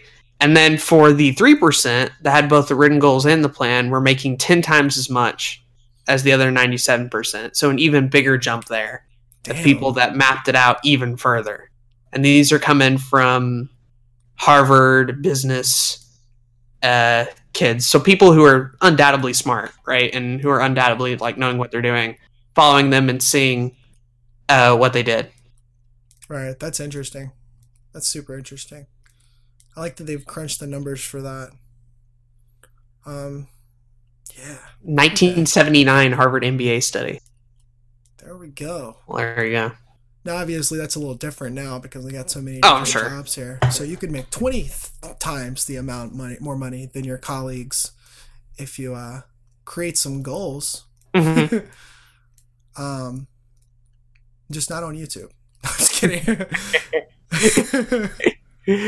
Oh, jeez. Oh, man. So what goals do you have this year in terms of YouTube? Because I'm curious to talk about those. Well, I made 2 New Year's resolutions in general.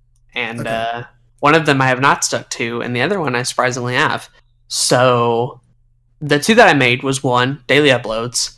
Mm-hmm. Obviously, that didn't go anywhere. But, I'm still going to try and do so when I'm able to actually do it. And then number 2 was I wanted to get off of sodas, and, what is it, January 17th? Yeah. Still good. That's awesome. Still really good. And, it's been a lot of water. It's been a lot of sweet tea, granted. But I haven't drinking a soda in about, 16 days. It's the 17th now, very early morning, 17th of January, but still going strong on that, and have not even had the urge recently, that's which awesome. Is interesting. Yeah, that's awesome. So that's just been fun for me in general, of being oh hey, I'm not reliant on the one thing to get me up and started through the day. It's just kind of cool. I also had the no soda resolution, mm-hmm. and it has been well for the last 14 days. Yeah. Because, funny story. Oh boy. Excuse time. Oh. December 31st, New Year's Eve, I go home to have dinner with my family because it's New Year's Eve. That's what we do. And I'm on my way back to, my mom is dropping me back off to my apartment. And she's like, oh, I bought you a 2-liter Mountain Dew in the back. Because I know you said something about not having drinks recently or something like that. Because I just had some problems with my money. I was in Chicago for a week and I got my credit card information stolen. So I was had no money to my name at the moment. She's like, I heard you had no drinks, so I bought you a 2-liter Mountain Dew.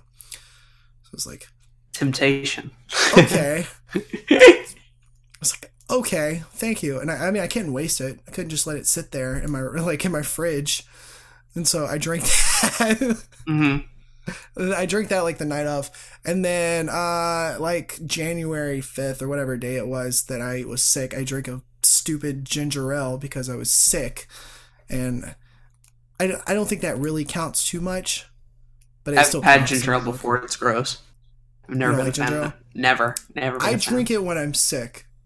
And it didn't even cross my mind that it was a soda. I was just at the store at the time, and I was like, I need something that's gonna help my stupid throat because it hurts really bad. So there's that. Other than that, I've been fine. I've been drinking juice like once every few days, drinking a lot of water. I drank coffee for the first time in a while the other day just because. Yeah. So I was like, okay, it's not too bad. But important New Year's resolutions to this podcast. For me was daily uploads as well. Not only on this channel but on the gaming channel. And I think I mentioned it earlier. There was a couple of days where it just kind of didn't happen because I was sick or because, excuses. This Taylor Swift video, for instance, copyright, man. Yeah. Screwed me up completely. But other than that, we've been good. We've been going pretty strong here. Been Gucci. Excites me a lot, and I can kind of get into how I've been able to maintain that daily upload because I feel like that's important in scheduling. So I wanted to get into before we how to maintain and continue. Yes, agreed.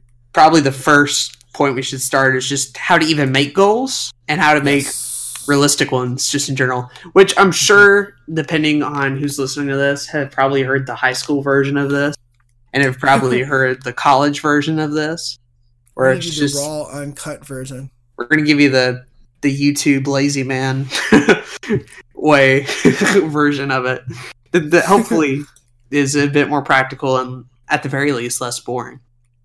Agreed. It's what you fucking do, right? No, I'm just right. Exactly.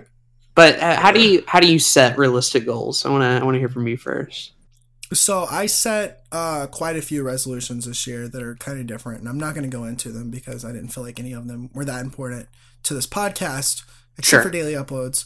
But when I look at goals in general, whether it's the resolutions, whether it's the weekly goals or the daily goals, I like to make sure that it's something that, number one, I can break up into other goals. So if it's a goal for this year, how can I break that down further to make sure that that's going to happen? For instance, I want to lose weight this year. I want to get under 200 pounds. How can I do that? Well, number one, I could stop drinking sodas. Okay, well, that's another goal right there. Number two, I could stop eating out as much. That's another goal right there. And then also, find goals that I like to find goals that kind of fulfill different requirements. I want to save more money this year. Well, if I quit sodas, I'm losing weight. I'm not drinking as much bad stuff for me, and I'm not spending as much money on sodas as I was once before. Mm-hmm. So I think that's typically what I like to do first. Find out what I want to accomplish. Number one, find out what I want to accomplish. Number two, try to figure out how that's going to be a goal. And then number three, see if those goals have anything in common with each other, or see if those things I want to accomplish have anything in common with each other, and then see if there's any way possible for me to break them down into smaller goals that are more achievable. That's cool. That's really cool. I'm going to word it a bit differently than how you put it, but it's basically the same thing of taking these big, vague, goals that everybody has, I want to lose weight or I want to be productive, right? Those by themselves don't add enough value because they're hard to achieve on their own because they're so big, they're so vague, there's so many different angles you could do it at.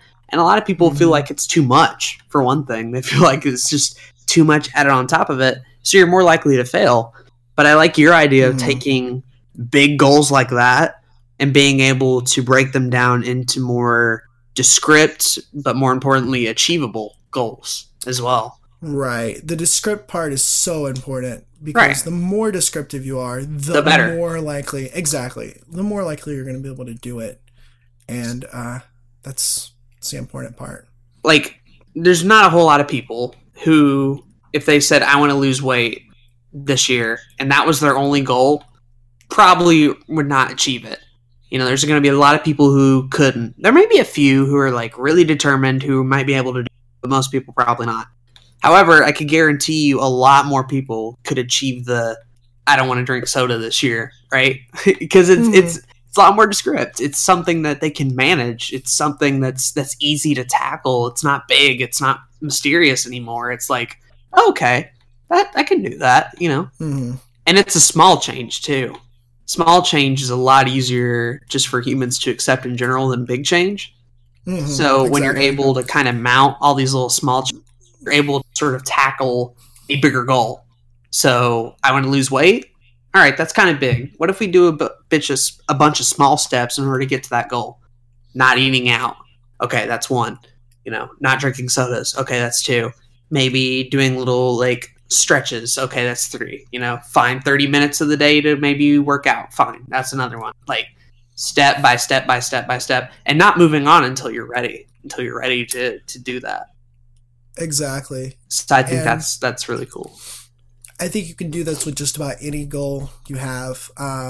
Last summer, I had a goal to do 30 days of physical activity. And I was able to maintain it because I was able to figure out, okay, what day in the week or what time in the day am I going to go to the gym? This day I have band practice, so that's physical activity, so I don't have to worry about it that day. And then it was more like, all right, well, I got to do this. How long am I going to do this for? I'm going to do this for an hour. Well, I need to focus on that hour and not focus on how long I've been running or whatever it may be. And you just keep on, just quantify it as the big thing, right? Like you have this qualitative, I want to do this thing, and it's just not going to happen because you haven't really like put a whole lot of thought into it. But the more numbers you can add to it, the easier it's going to be to maintain it as well. Sure.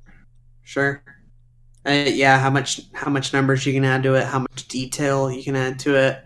Is it a big change? Is it a small change? Like thinking about things like what would it actually take to achieve that goal? Thinking of things like, is it financially, available? A lot of people don't think too much about like make a goal like, oh, I want to eat healthy, but then realize that, oh, healthy food can kind of be a bit more expensive than the stuff I'm used to eating. It's something they could have gotten around had they, thought about it instead of just making, a baseless goal like that and not really adding on to it. So the more you're able to think about it, the better, and it can prepare you for a lot of the pitfalls later on because you're not second guessing yourself and you're not questioning your goals. It's very much, yep, this is it. I'm going to continue it. Right? There's no questioning. There's no bargaining with yourself. You're not worrying as much. You set it out and you're done. 100%. And like you said, it's really, you can do this with any goal. And that's what's so great about it. And that whether it's a YouTube goal or whether it's not, and it tends to work out pretty more in your favor than you would have thought if you hadn't have taken the time to think about it. Mm-hmm. I think it's also... I'm sorry, go ahead. I was just going to say, in general, it's probably a smart idea to just take one day out of production or whatever to just set goals in general. Because if you free up that time to do so, you're going to have a lot more time in general to be more descriptive and to add more stuff to it. I agree. If you only have 5 minutes to set a goal, it's not going to be, as solid as, let's say, if you have the whole day. And a lot of people would say, oh, that's kind of a waste. Why would you spend the whole day just setting goals? Well, it's either you spend a whole day setting goals now, or you keep second guessing yourself throughout the year trying to figure out what you want to achieve because you're unsure and you don't know what you want. Pretty much. I mean, that's what it comes down to. You end up wasting more time in the long run than if you had just taken that one day and been like, this is what I want to do. This is how I want to do it. Take that day if you want. And don't worry that it's like January 17th now and you're like, oh, I can't do this. The new year's already started. Change is gradual. Change is something that happens over time. You do not need the first of a particular year to dictate when and when not you should be changing things. Agreed. You can start now. You can start tomorrow. You can start in February, March, April, May, June, fucking July. I don't care. Whenever. whenever, and that's cool, and you should do it. But take that day out. If you don't make your goal automatically, if it's January 2nd and you've drank that soda, then you just keep going. Like, you just be like, okay, well, I messed up. January 3rd onwards, no soda. Like, a relapse is fine. That's fine. It's okay. It's not the end of the world.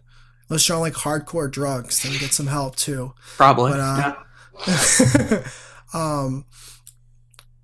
But yeah, I think the other thing that I like to do when I make goals is make sure that I actually want to make that goal, which sounds kind of stupid, but there's been plenty of times where here's the thing. 2017, I came into it with two goals in mind. Number one, I wanted to do better in school, and number two, I wanted to make daily content and get better at YouTube. Mm-hmm. I got better at YouTube. The school thing is a whole nother situation. Yeah, for real. For real. But long story short, there I realized I gained a little bit of self-awareness, and I realized what really was important to me. And so you might think I want to lose weight, but you might not be overweight. You might be perfectly okay, and you're just thinking that it would be cool to be able to go down 2 sizes. And if that's something you really want, then sure, go for it, as long as it's healthy. But it might not be something that you actually care about, and that's okay. Same thing with YouTube, you know? You could say, well, I want to do daily uploads, but maybe daily uploads isn't for you. Maybe it's just not something you really want to do. And so then you have to come up with a different strategy and try to figure out exactly what you want. I wanted to add to that too, of just making sure these are goals that you want.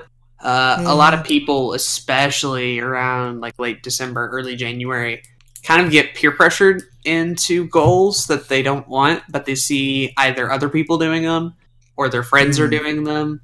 And they're like, oh, I kind of want to feel like I'm a part of the group. Like, I'm going to make the same New Year's resolution that these other people are. And, you know, sometimes it's a conscious effort, but other times, you know, it's just unconscious at all. You don't even realize it, that you're just making goals that everybody else has just to sort of fit in or do whatever. But, you know, like Zach said, is that really something you want? And that ultimately comes down to just being self-aware and realizing what you want, what you can actually achieve, what's within your means, what's healthy, what's, you know, what's realistic, and going about it in a healthy and mature way at whatever time of the year you want. Right. But you gotta know, you know, or you gotta try and realize that if a goal isn't working out, if a goal isn't for you, if, you know, the reasons behind it are flawed, or if it's too descriptive or whatever, you know, drop it. Yeah. Drop it if it's a bad goal. Drop it if it doesn't fit, you know, what you want to do now. Don't feel bad, because making this goal led you to that conclusion, and that's important. Right.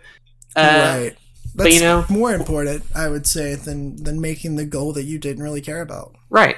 But when it's lost its value, you can leave it. When it no longer serves its purpose, then drop it. You know, there's no need to continue to have a goal that ultimately means nothing, or that only matters to your parents, or that's only going to affect your social status, or, you know, if it doesn't need to be there, then get rid of it. But if it's something that you want to achieve and you want to do, then keep at it. You know, you guys know, exactly. It's self-awareness is all it really is. It just realizing what you want and all that sort of stuff.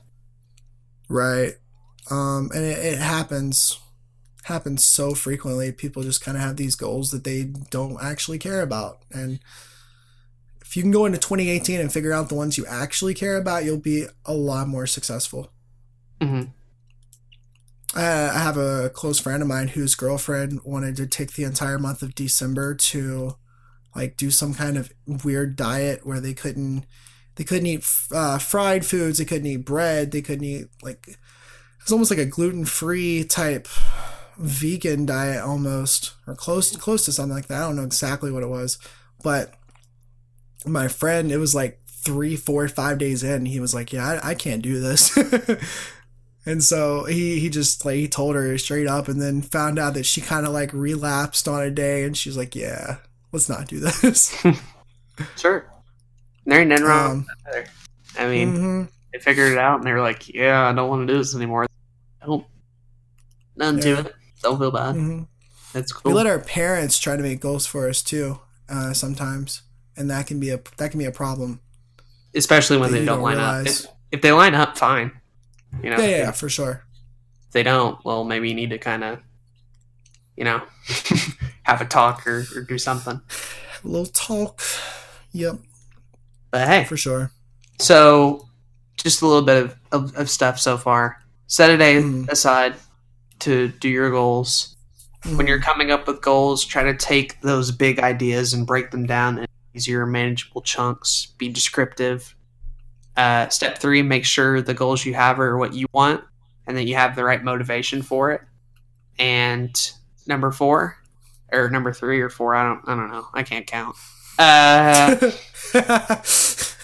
know the meme of that I just one remembered already. a little Yeah, I do too. All right.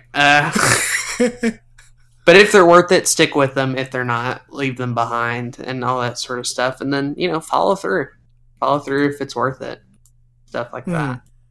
But that's just sort of goal setting in general. And you can do that with YouTube and be like, I want to have this many videos, or I want to get this many subs, or I want this much in watch time.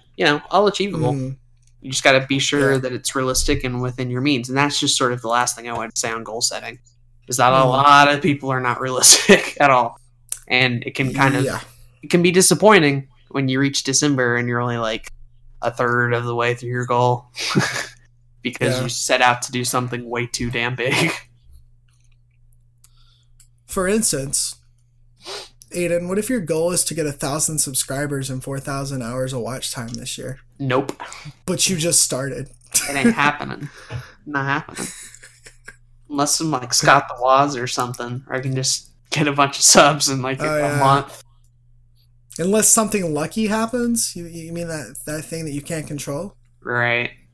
Yeah. It's almost like you can't control the amount of subs that you get. Nope. It's hard to. It's very hard to. Yeah. Get my content to what feels like the 500 sub mark, and then if I don't reach the number, be fine with where I got. Exactly. Yeah, the realistic goals here is what I'm kind of talking about here as well.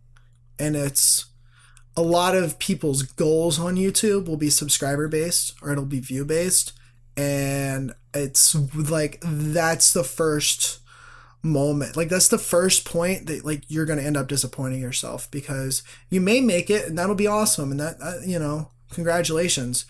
But more likely than not, you're not going to get where you're going to want to be there. And then, let's say your goal this year, since you just started, is to get 100 subs. And then next year, you're like, well, I made 100. Let me get 1,000. And then it doesn't happen. You're just going to be disappointed. Sure. And that sucks, because we don't want you to be disappointed. We want you to make goals that are realistic and that you can actually, affect and change on your own. That can be tough too, because a lot of the time we either set the bar high or too low. Yeah. People will make goals that they're just bound to achieve without even trying, just so that when they reach them, they're like, "Oh, hey, look at me!" I'm like, "Yeah, you did, but you really didn't push the bar that high." It kind of just like 5 videos this year, puts up 5 memes. Yay, I did it! Hooray! You know, you gotta get sort of a middle ground there. And it's okay to be like a little too high or a little too low. What we're talking about is the extremes, the 1,000 subs in 1 year, the 5 million views in 10 years, or stuff like that, where it's just so far out or so unachievable, or you have to be lucky or stuff like that. Just things you can't control. Just in general, yeah. That's the problem. It can be tough. Like, it's a lot easier to say, I want to get a video out every week, than it is to say, I want to get a collab with PewDiePie. Like, it's just not happening, man. Mm-hmm. And maybe both could happen. Maybe. But it's just, those goals have to be realistic. Right. you know, and if you can't get PewDiePie, then go down like 300 or so pegs. And who's your guy after that? You know, maybe that's a good goal to achieve. Exactly. Maybe PewDiePie number 400, whoever that is, would be more than willing to collab on your channel than, you know, anybody in the other top 300 or whatever. Exactly. It's more likely. It doesn't mean it will happen or won't, but stuff like that. And then again, even like we were saying earlier, if you do set a goal of 1,000 subs and you only get like 300 or 400, you know, obviously you're going to be disappointed. But like we said earlier, you kind of realize that goal was too high, and look what you were able to achieve with that goal in the first place, right? Like, you wouldn't have got 300 or 400 subs if you didn't set that goal. So there's always value to get from goals, even if you fail. It helps you make a better goal for the next time, and if it gave you the motivation to try harder, then I don't see nothing wrong with it. Other than disappointment, that, hey, disappointment's a fact of life that we're all going to have to deal with in one form or especially on YouTube. Let me just say, it's just like disappointment, the platform. That's what YouTube is. Disappointment, the platform. You're not wrong. We're going to change the name to Another Disappointment Podcast. Oh, man, that's good. Yeah. Maybe we should. The branding would be on point. Maybe you said something about motivation. Maybe goals and motivation are two entirely different things. For some people, yeah. Yeah. I think some people don't need a goal. A lot of people who are well driven enough and who are like, yeah, just let me go, will, you know, do it. You know, not all of us are Gary Vee, not all of us are Bill Gates, not all of us are whoever, and sometimes we do need a, you know, little something on a piece of paper telling us where to go, and that's okay. Yeah. But you got to know who you are, right? You got to know the type of person you are. You got to know how you learn, how you achieve, you know, what's the best route, what's the best action. Oh, for sure. For a good bit of people, it is goals, and unfortunately, not a lot of them set them, either because they think it's too much work, too much time. They don't want to be disappointed. They're too scared. Like, some people are afraid of goals more than they are spiders. Like, that's something to wrap your head around. I used to think they were stupid. Sure. Yeah, like when I was super young, I just naturally did well in class and all that kind of stuff, and I just thought like having some kind of goal this young at my age was stupid. And I think at that age, sure, but the older I've gotten, the more I realized how important they are to have. Yeah. And we all have varying degrees of it, you know. Zach may have had like 10 or so goals, and I only may have 2, and other people might just want 1. And there's 1,000 different variations that we could probably go into of people who set different goals and different things. Some people who don't even write it down and all sorts of stuff. Right. But, you know, we were just kind of listing ideas here. And I think the important thing is that you kind of try and set some sort of goal at some point in time, because it can help you achieve the results that you want when you know what you're working for, you know? For sure. When you have a mountain to climb, you can't climb a mountain without the mountain. That, you know, that's very accurate. It's a little tough. Yeah. And you also can't climb that mountain without the tools. Sure. So our podcasts are the tools.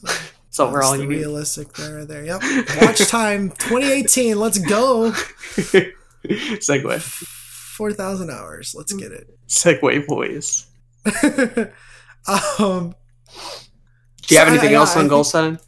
No, I think that's a good way to get into scheduling, because I know a lot of people's goals this year is going to be to get better on YouTube, to get more popular. And a way that you can do that is by making more videos. And I think scheduling is super important. Yeah, now we're kind of getting into the maintain aspect of it, of being like, okay, now you have your goal. Now you know what you want to do on YouTube. There's some ways that you can actually achieve that, and scheduling is probably one of the big Exactly. If not the biggest, but that's up to interpretation. Right. So I don't know. What? Go ahead. You don't know? How do you go about scheduling videos? Oof. I'd like to say there's a slick team of scientists that automatically just schedule every video that I do throughout the year. Now, each day when I wake up, I know which one I'm going to do, and it's all tightly woven, and there's very few mistakes involved, and everything's hunky-dory. That's not the channel I run. That's not how it works for you? No, weirdly sorry. enough, I don't have a team of people who are scheduling stuff behind me. I don't even schedule my own stuff half the time. I have a schedule that I've mentioned before, and even that is really tentative, more than anything. I like dates. It just says TBD the entire thing. Pretty much. That's the short end of the stick. Really, for getting onto it, I like it mainly. It's just sort of what my audience can expect. Really, that was the whole reason that schedule was there in the first place, of giving people who watch my stuff sort of a basic understanding. Trying to have a TV stuff I do rather than a production schedule. Sure. And then whatever day videos came out, they came out. That being said, I did have one that I plan to go into of having, questions on the couch be Monday, Let's Plays Tuesday through Thursday, and then just a highly produced thing Friday, which is probably one of the better variations of the schedule I had before, because previous ones had like midnight vlogs on certain days. And then streaming was always a pain in the ass as far as where that was concerned. Now it's just like Twitch streams are Monday through Friday whenever, and YouTube ones are Saturday and Sunday whenever, right? Like I've given myself a bit more freedom as far as the streaming stuff is concerned. Right. But like for the most part, a lot of them are very loose. There are certain days where if I don't have a thing out, it might be an older video upload or something entirely different or whatever. But I couldn't tell you down to like specific dates and stuff. I will say I have gotten a bit better at it. In particular, weirdly enough, the Let's Plays are actually kind of more scheduled now than they ever have been. The one with Kyle is scheduled for January. I haven't revealed what that series is, so I'm not going to say it here. Me and you obviously have one for February. Jay has March, and Ethan has April, and we kind of know those series, and not necessarily when we're going to record them, but it's been the most work I've put into actually scheduling series like that before, and the idea is to have one guest on my channel sort of take a spotlight for a month and then move on to the next one. So that was just sort of a weird thing I'd been doing as far as scheduling. But I know with you, it's like a totally different end of the spectrum. It's crazy, man. It's absolutely nuts. I schedule everything, or I try to. And sometimes it works, sometimes it doesn't. It started around the end of 20... Actually, it started around very early. It was just different forms. It used to be a notepad document that had like, here's the video I plan on putting out today. Let me make sure I have that uploaded, because I would just do Let's Plays, and so it was actually pretty easy to schedule that kind of stuff. I just kind of recorded a lot one day. I'd edit stuff, or really this is before I even edited stuff, and I'd just be able to upload it and schedule it, and I'd be fine. But then the more different types of stuff that I would do, the more production value I added into everything. It started getting a little bit too complex for a notepad document. So I started using an Excel spreadsheet, and I have like this entire color-coded system to show me what, what I need to edit, what I need to record, what I need to upload, what needs to be rendered, that kind of thing. But the way that I do it to where it helps me with my daily uploads is that I automatically have an idea for just about every video that I'm going to put out this year in terms of on this channel. It may not be specific. It may not be a fully fledged out idea yet. It could be just a title of a video I want to do, a certain series. Like I'm bringing a couple of things back that I haven't done in a year. It just has the name of the series. It doesn't say exactly what that video is going to be about yet. The YouTube podcast, it literally just says YouTube podcast because we don't know what these topics are going to be all the time. So it's not that fully scheduled out yet, but there's like I know exactly which days I want these videos to come out this year. And so it's just planning around that ends up being the variation behind that. And it's even kind of extended past you a little bit, especially with the most recent example, the spreadsheet madness. As I like to call it, going now to the lines on our Nerdcast. Yeah, so... Which was never scheduled like this before. So this is new.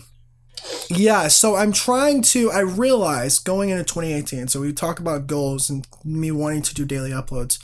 And then talking to the people, talking to you guys on the Nerdcast, talking to you about this podcast and some of the other things I do, I realized that I was kind of having an unrealistic goal to have daily videos on this channel, especially the amount of production value that I want to put into some of these videos.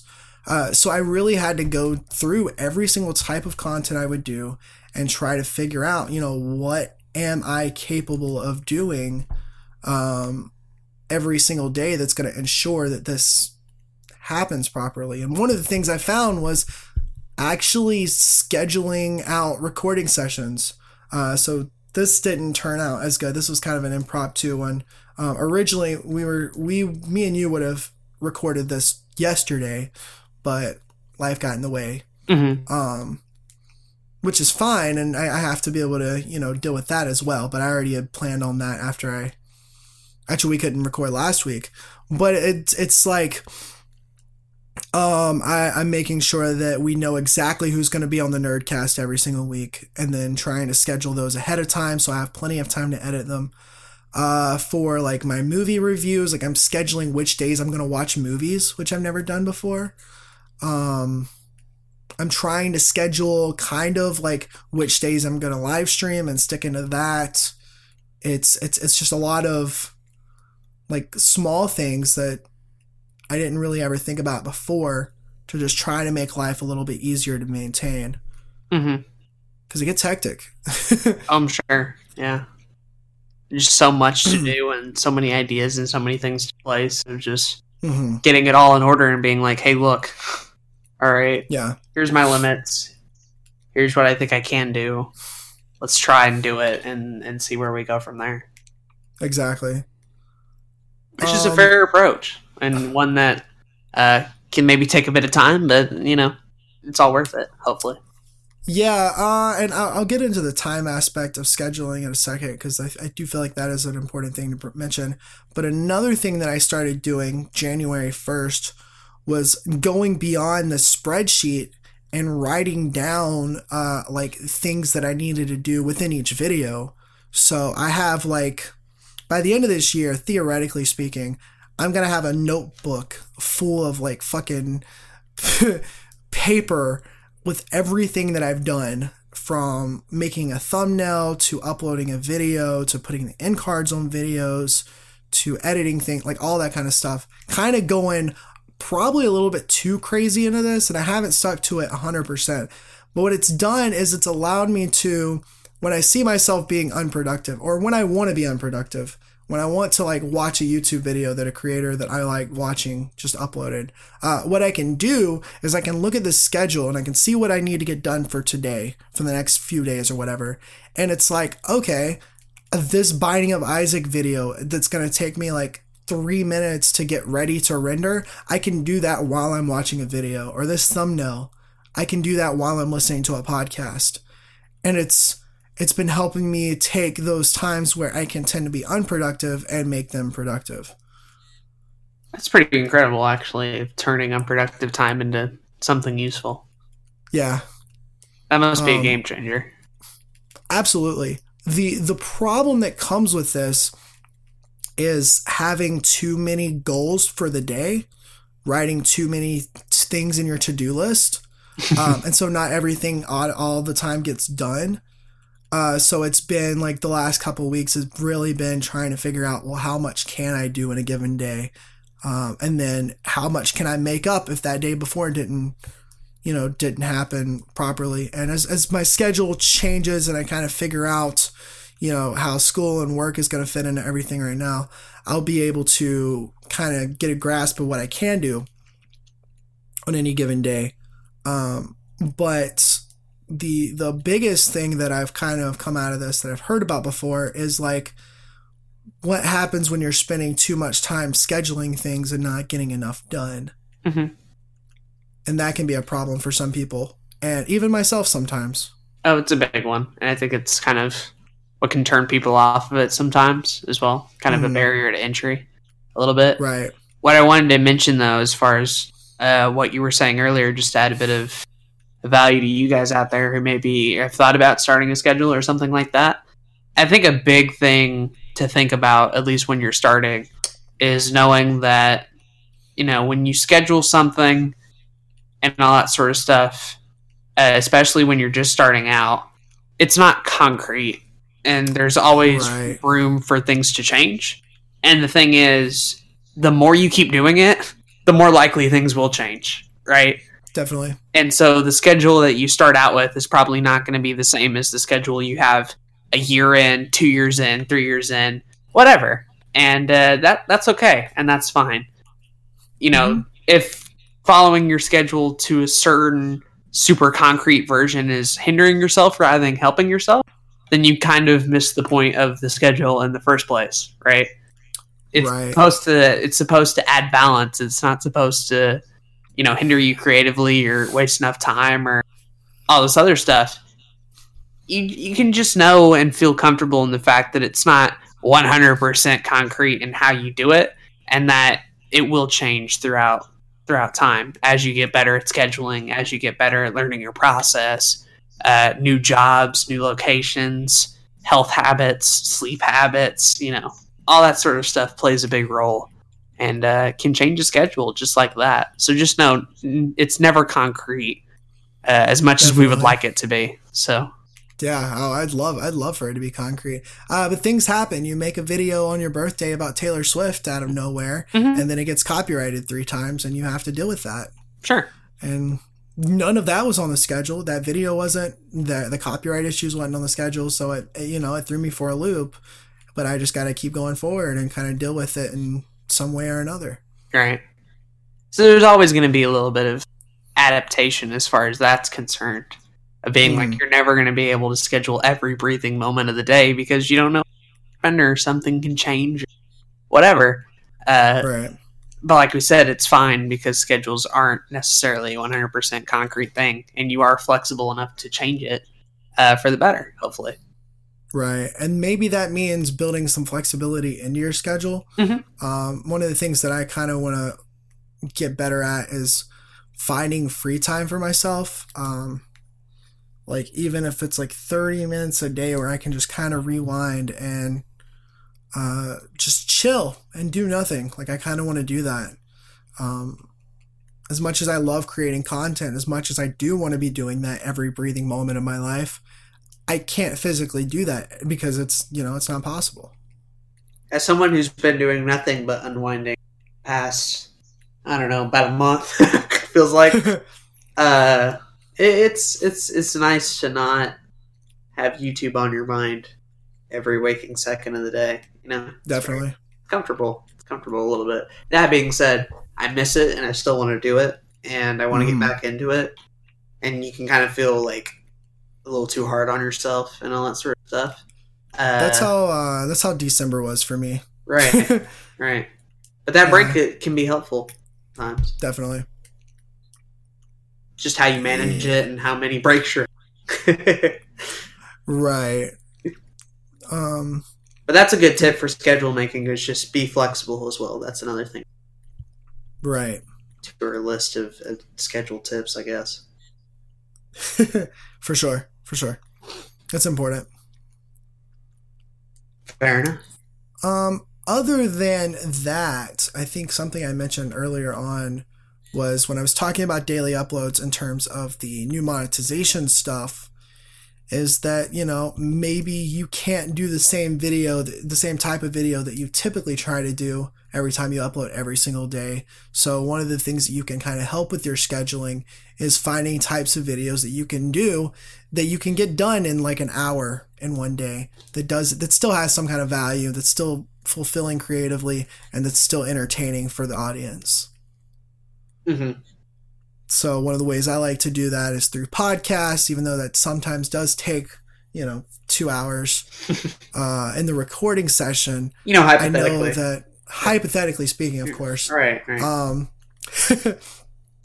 I also know that I can easily edit this while I'm watching a YouTube video or just kind of chilling or something, with no problem. Mm-hmm. And that's nice. Very clean. Yes. Clean voice. Yeah, and just the biggest thing that's changed in the last couple of weeks for me is just doing these small, meaningless tasks during times that I wasn't usually going to do it just because I didn't know I needed to do it. Because that got me behind. It optimized time a bit. Exactly. Especially with like Let's Plays, because I started getting irritated with having to like do Let's Plays in terms of the post editing process because I was tired of editing them. The reason was because I don't have that much space on my external hard drive that I bring along with me when I go to work and stuff. Mm-hmm. And so sometimes I would forget to have like the footage on the hard drive, and so I couldn't, I just couldn't do anything about it. But now, like, remembering, hey, I've got to go put this footage in this program to sync it up before I put it in Adobe Premiere, and then being able to do that, while I'm in my room before I go to work or something like that, and then knowing that these particular videos are going to be rendering while I'm asleep, it's just so much better. You're able to optimize. Exactly. Optimize, yeah, it's definitely about that optimization. Learning your process, things we talked about before, stuff like that.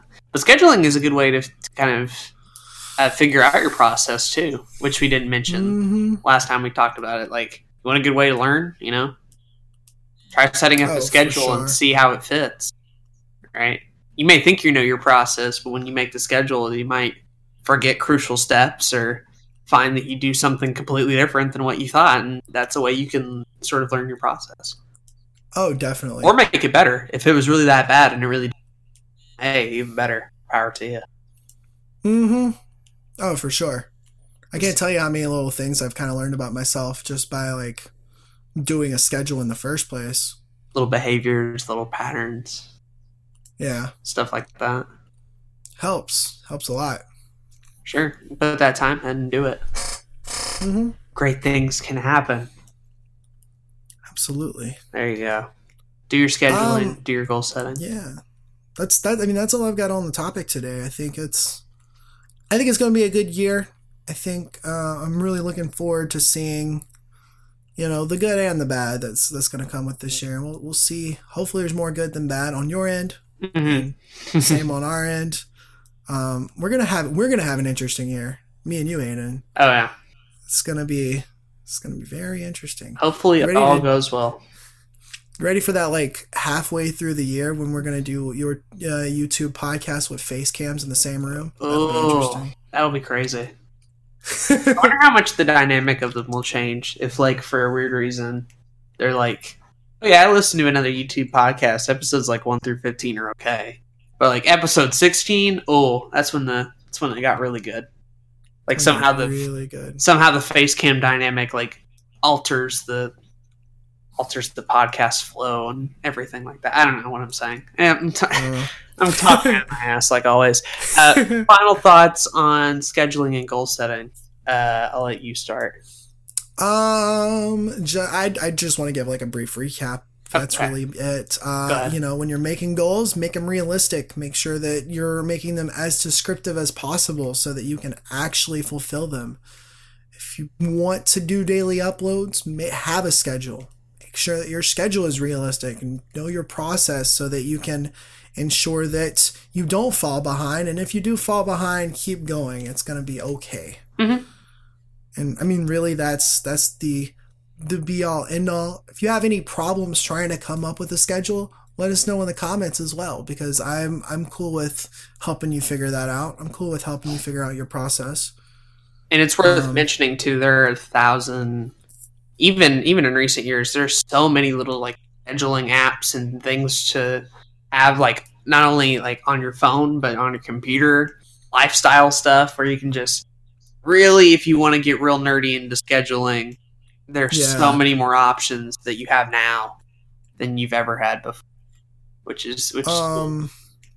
I got into this thing 20, was it 2016? I think it was. Maybe even 2015. I got in this program called Habitica, which is like a habit RPG for your life. It sounds just as nerdy as it is. But like you go on there and you put down whatever habits you're trying to form or whatever habits you're trying to break. And then like let's say you put on there every single day you want to make sure you have a video uploaded. And then if you get the video uploaded, then you gain XP, which can be used towards your level, and you level up in life. And you can do this for YouTube related stuff. You can do this for like exercising or making sure you're going to bed on time, school stuff. It's pretty cool. I would do it more, but then I got too much into the like scheduling of it rather than actually doing stuff. Doing it, right. You got to find that balance. It's very fair. Yeah. Final thoughts on it for me. Scheduling and goal setting are very important. I know I don't always do it a lot, but hey, I'm finally warming up to the fact that both these things are important. For one thing, actually set New Year's resolutions here, which I've hardly ever done before, and the fact I'm even sticking to the soda one and baffles me, considering like how long it's been a part of my life and how I'm just like all of a sudden being like, yeah, I have enough will to just stick through this. Making the decision to be like, yeah, I'm kind of done with sodas. Big thing, a really big thing. It's something I've never tried before, and I hope to do more out of it that way too. And as for the daily uploads goal in general, I'll be proud if I get more videos out this year than I did last year. Ultimately, that's what it comes down to. Daily uploads would be nice, and all would be nice, but as long as I made more this year than I did last year, and that's good enough for me personally. Awesome. But yeah, I'm learning new scheduling things every day. Like I said, the whole scheduling LP thing is something I've never done before. And I think as a result, you're just going to get a lot more LPs this year. I think 2017 had about like 3 or 4. 2018, if everything works out, maybe seeing like 10, 11, 12 of them, which would be really cool. And would get a lot more series and stuff out on the channel. And hopefully you'll be seeing the results of that through highly produced stuff. Questions on the Couch that actually come out on time, and just more series and collab projects, other things in general.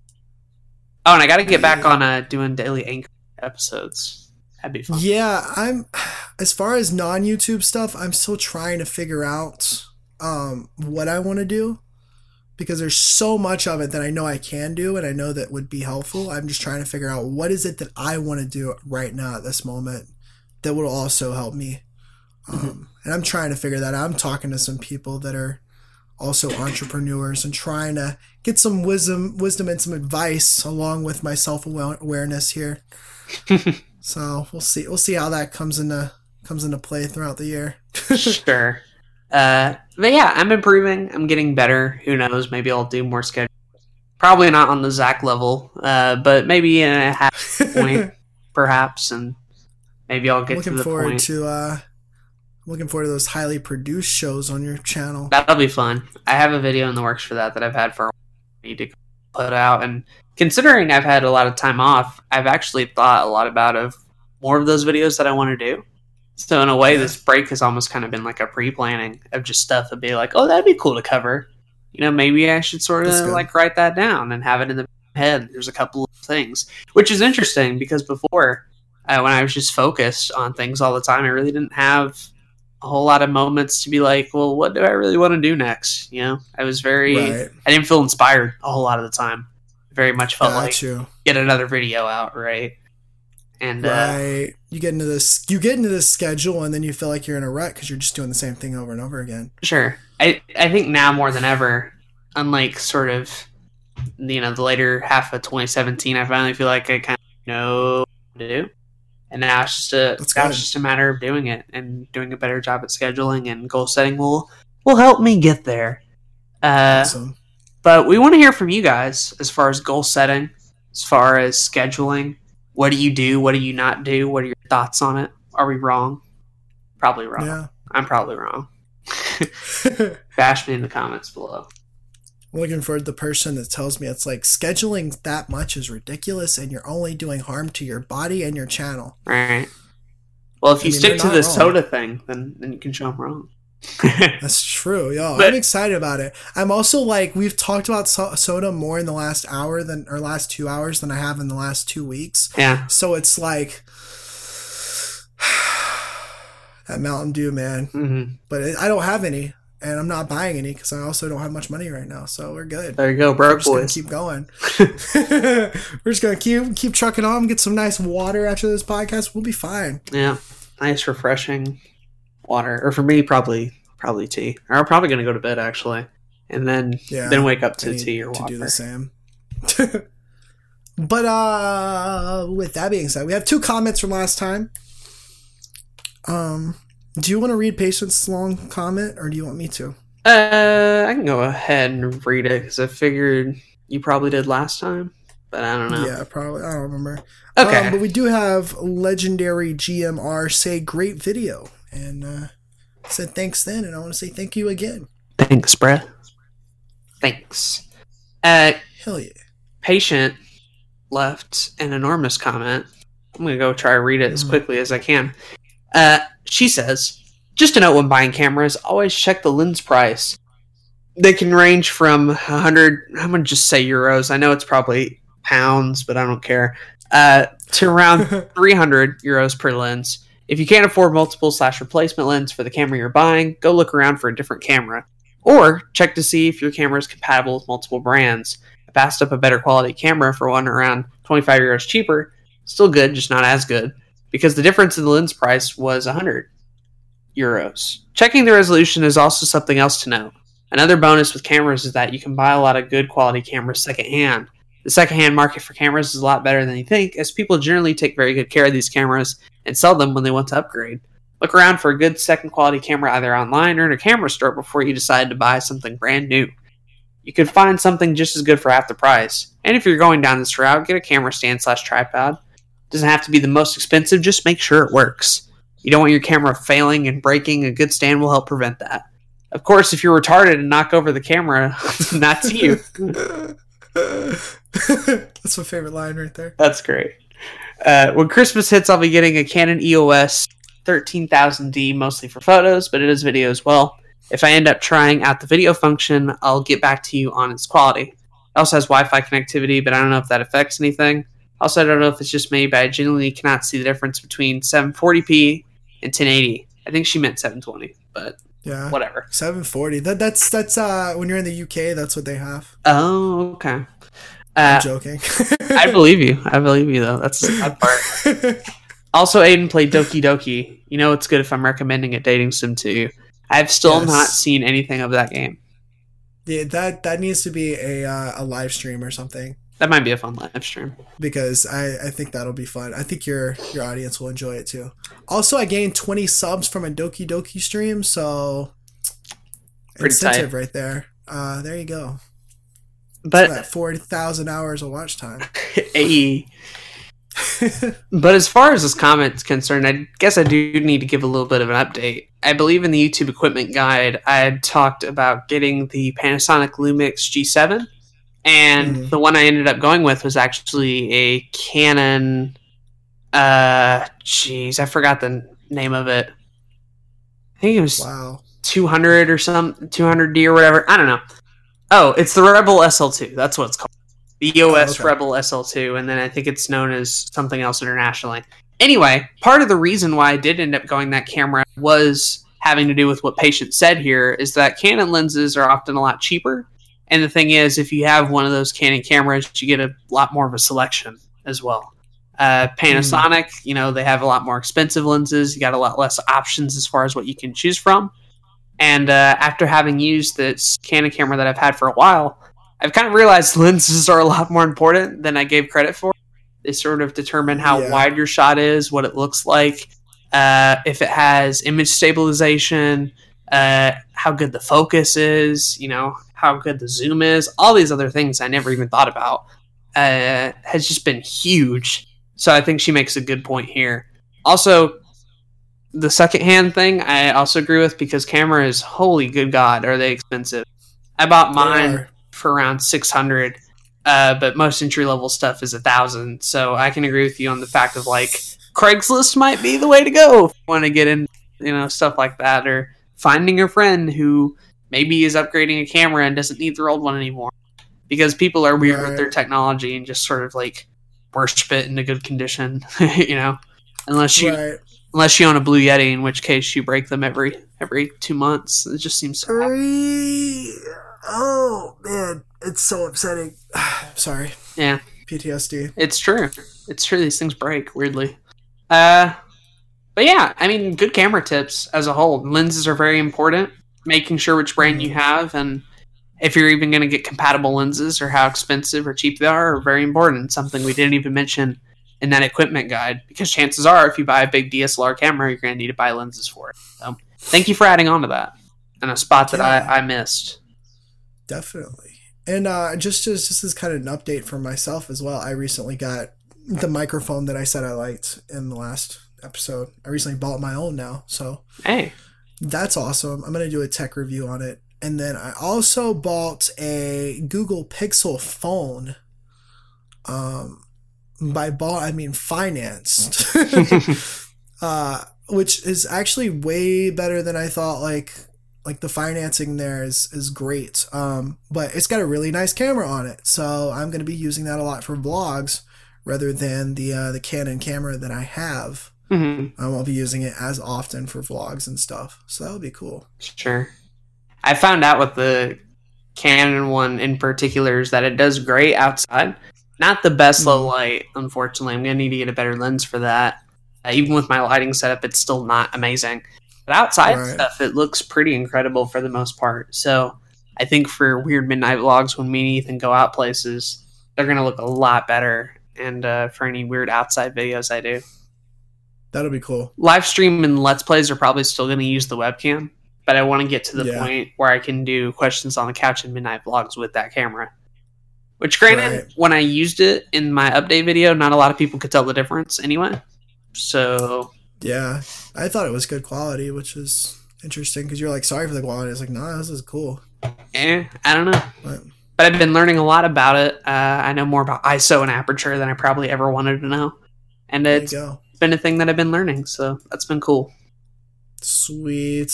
Camera, the gear, the YouTube gear, it's what really makes your YouTube channel. Let's be honest here. Right.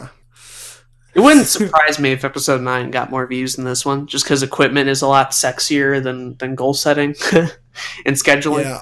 Even though this one's way more important.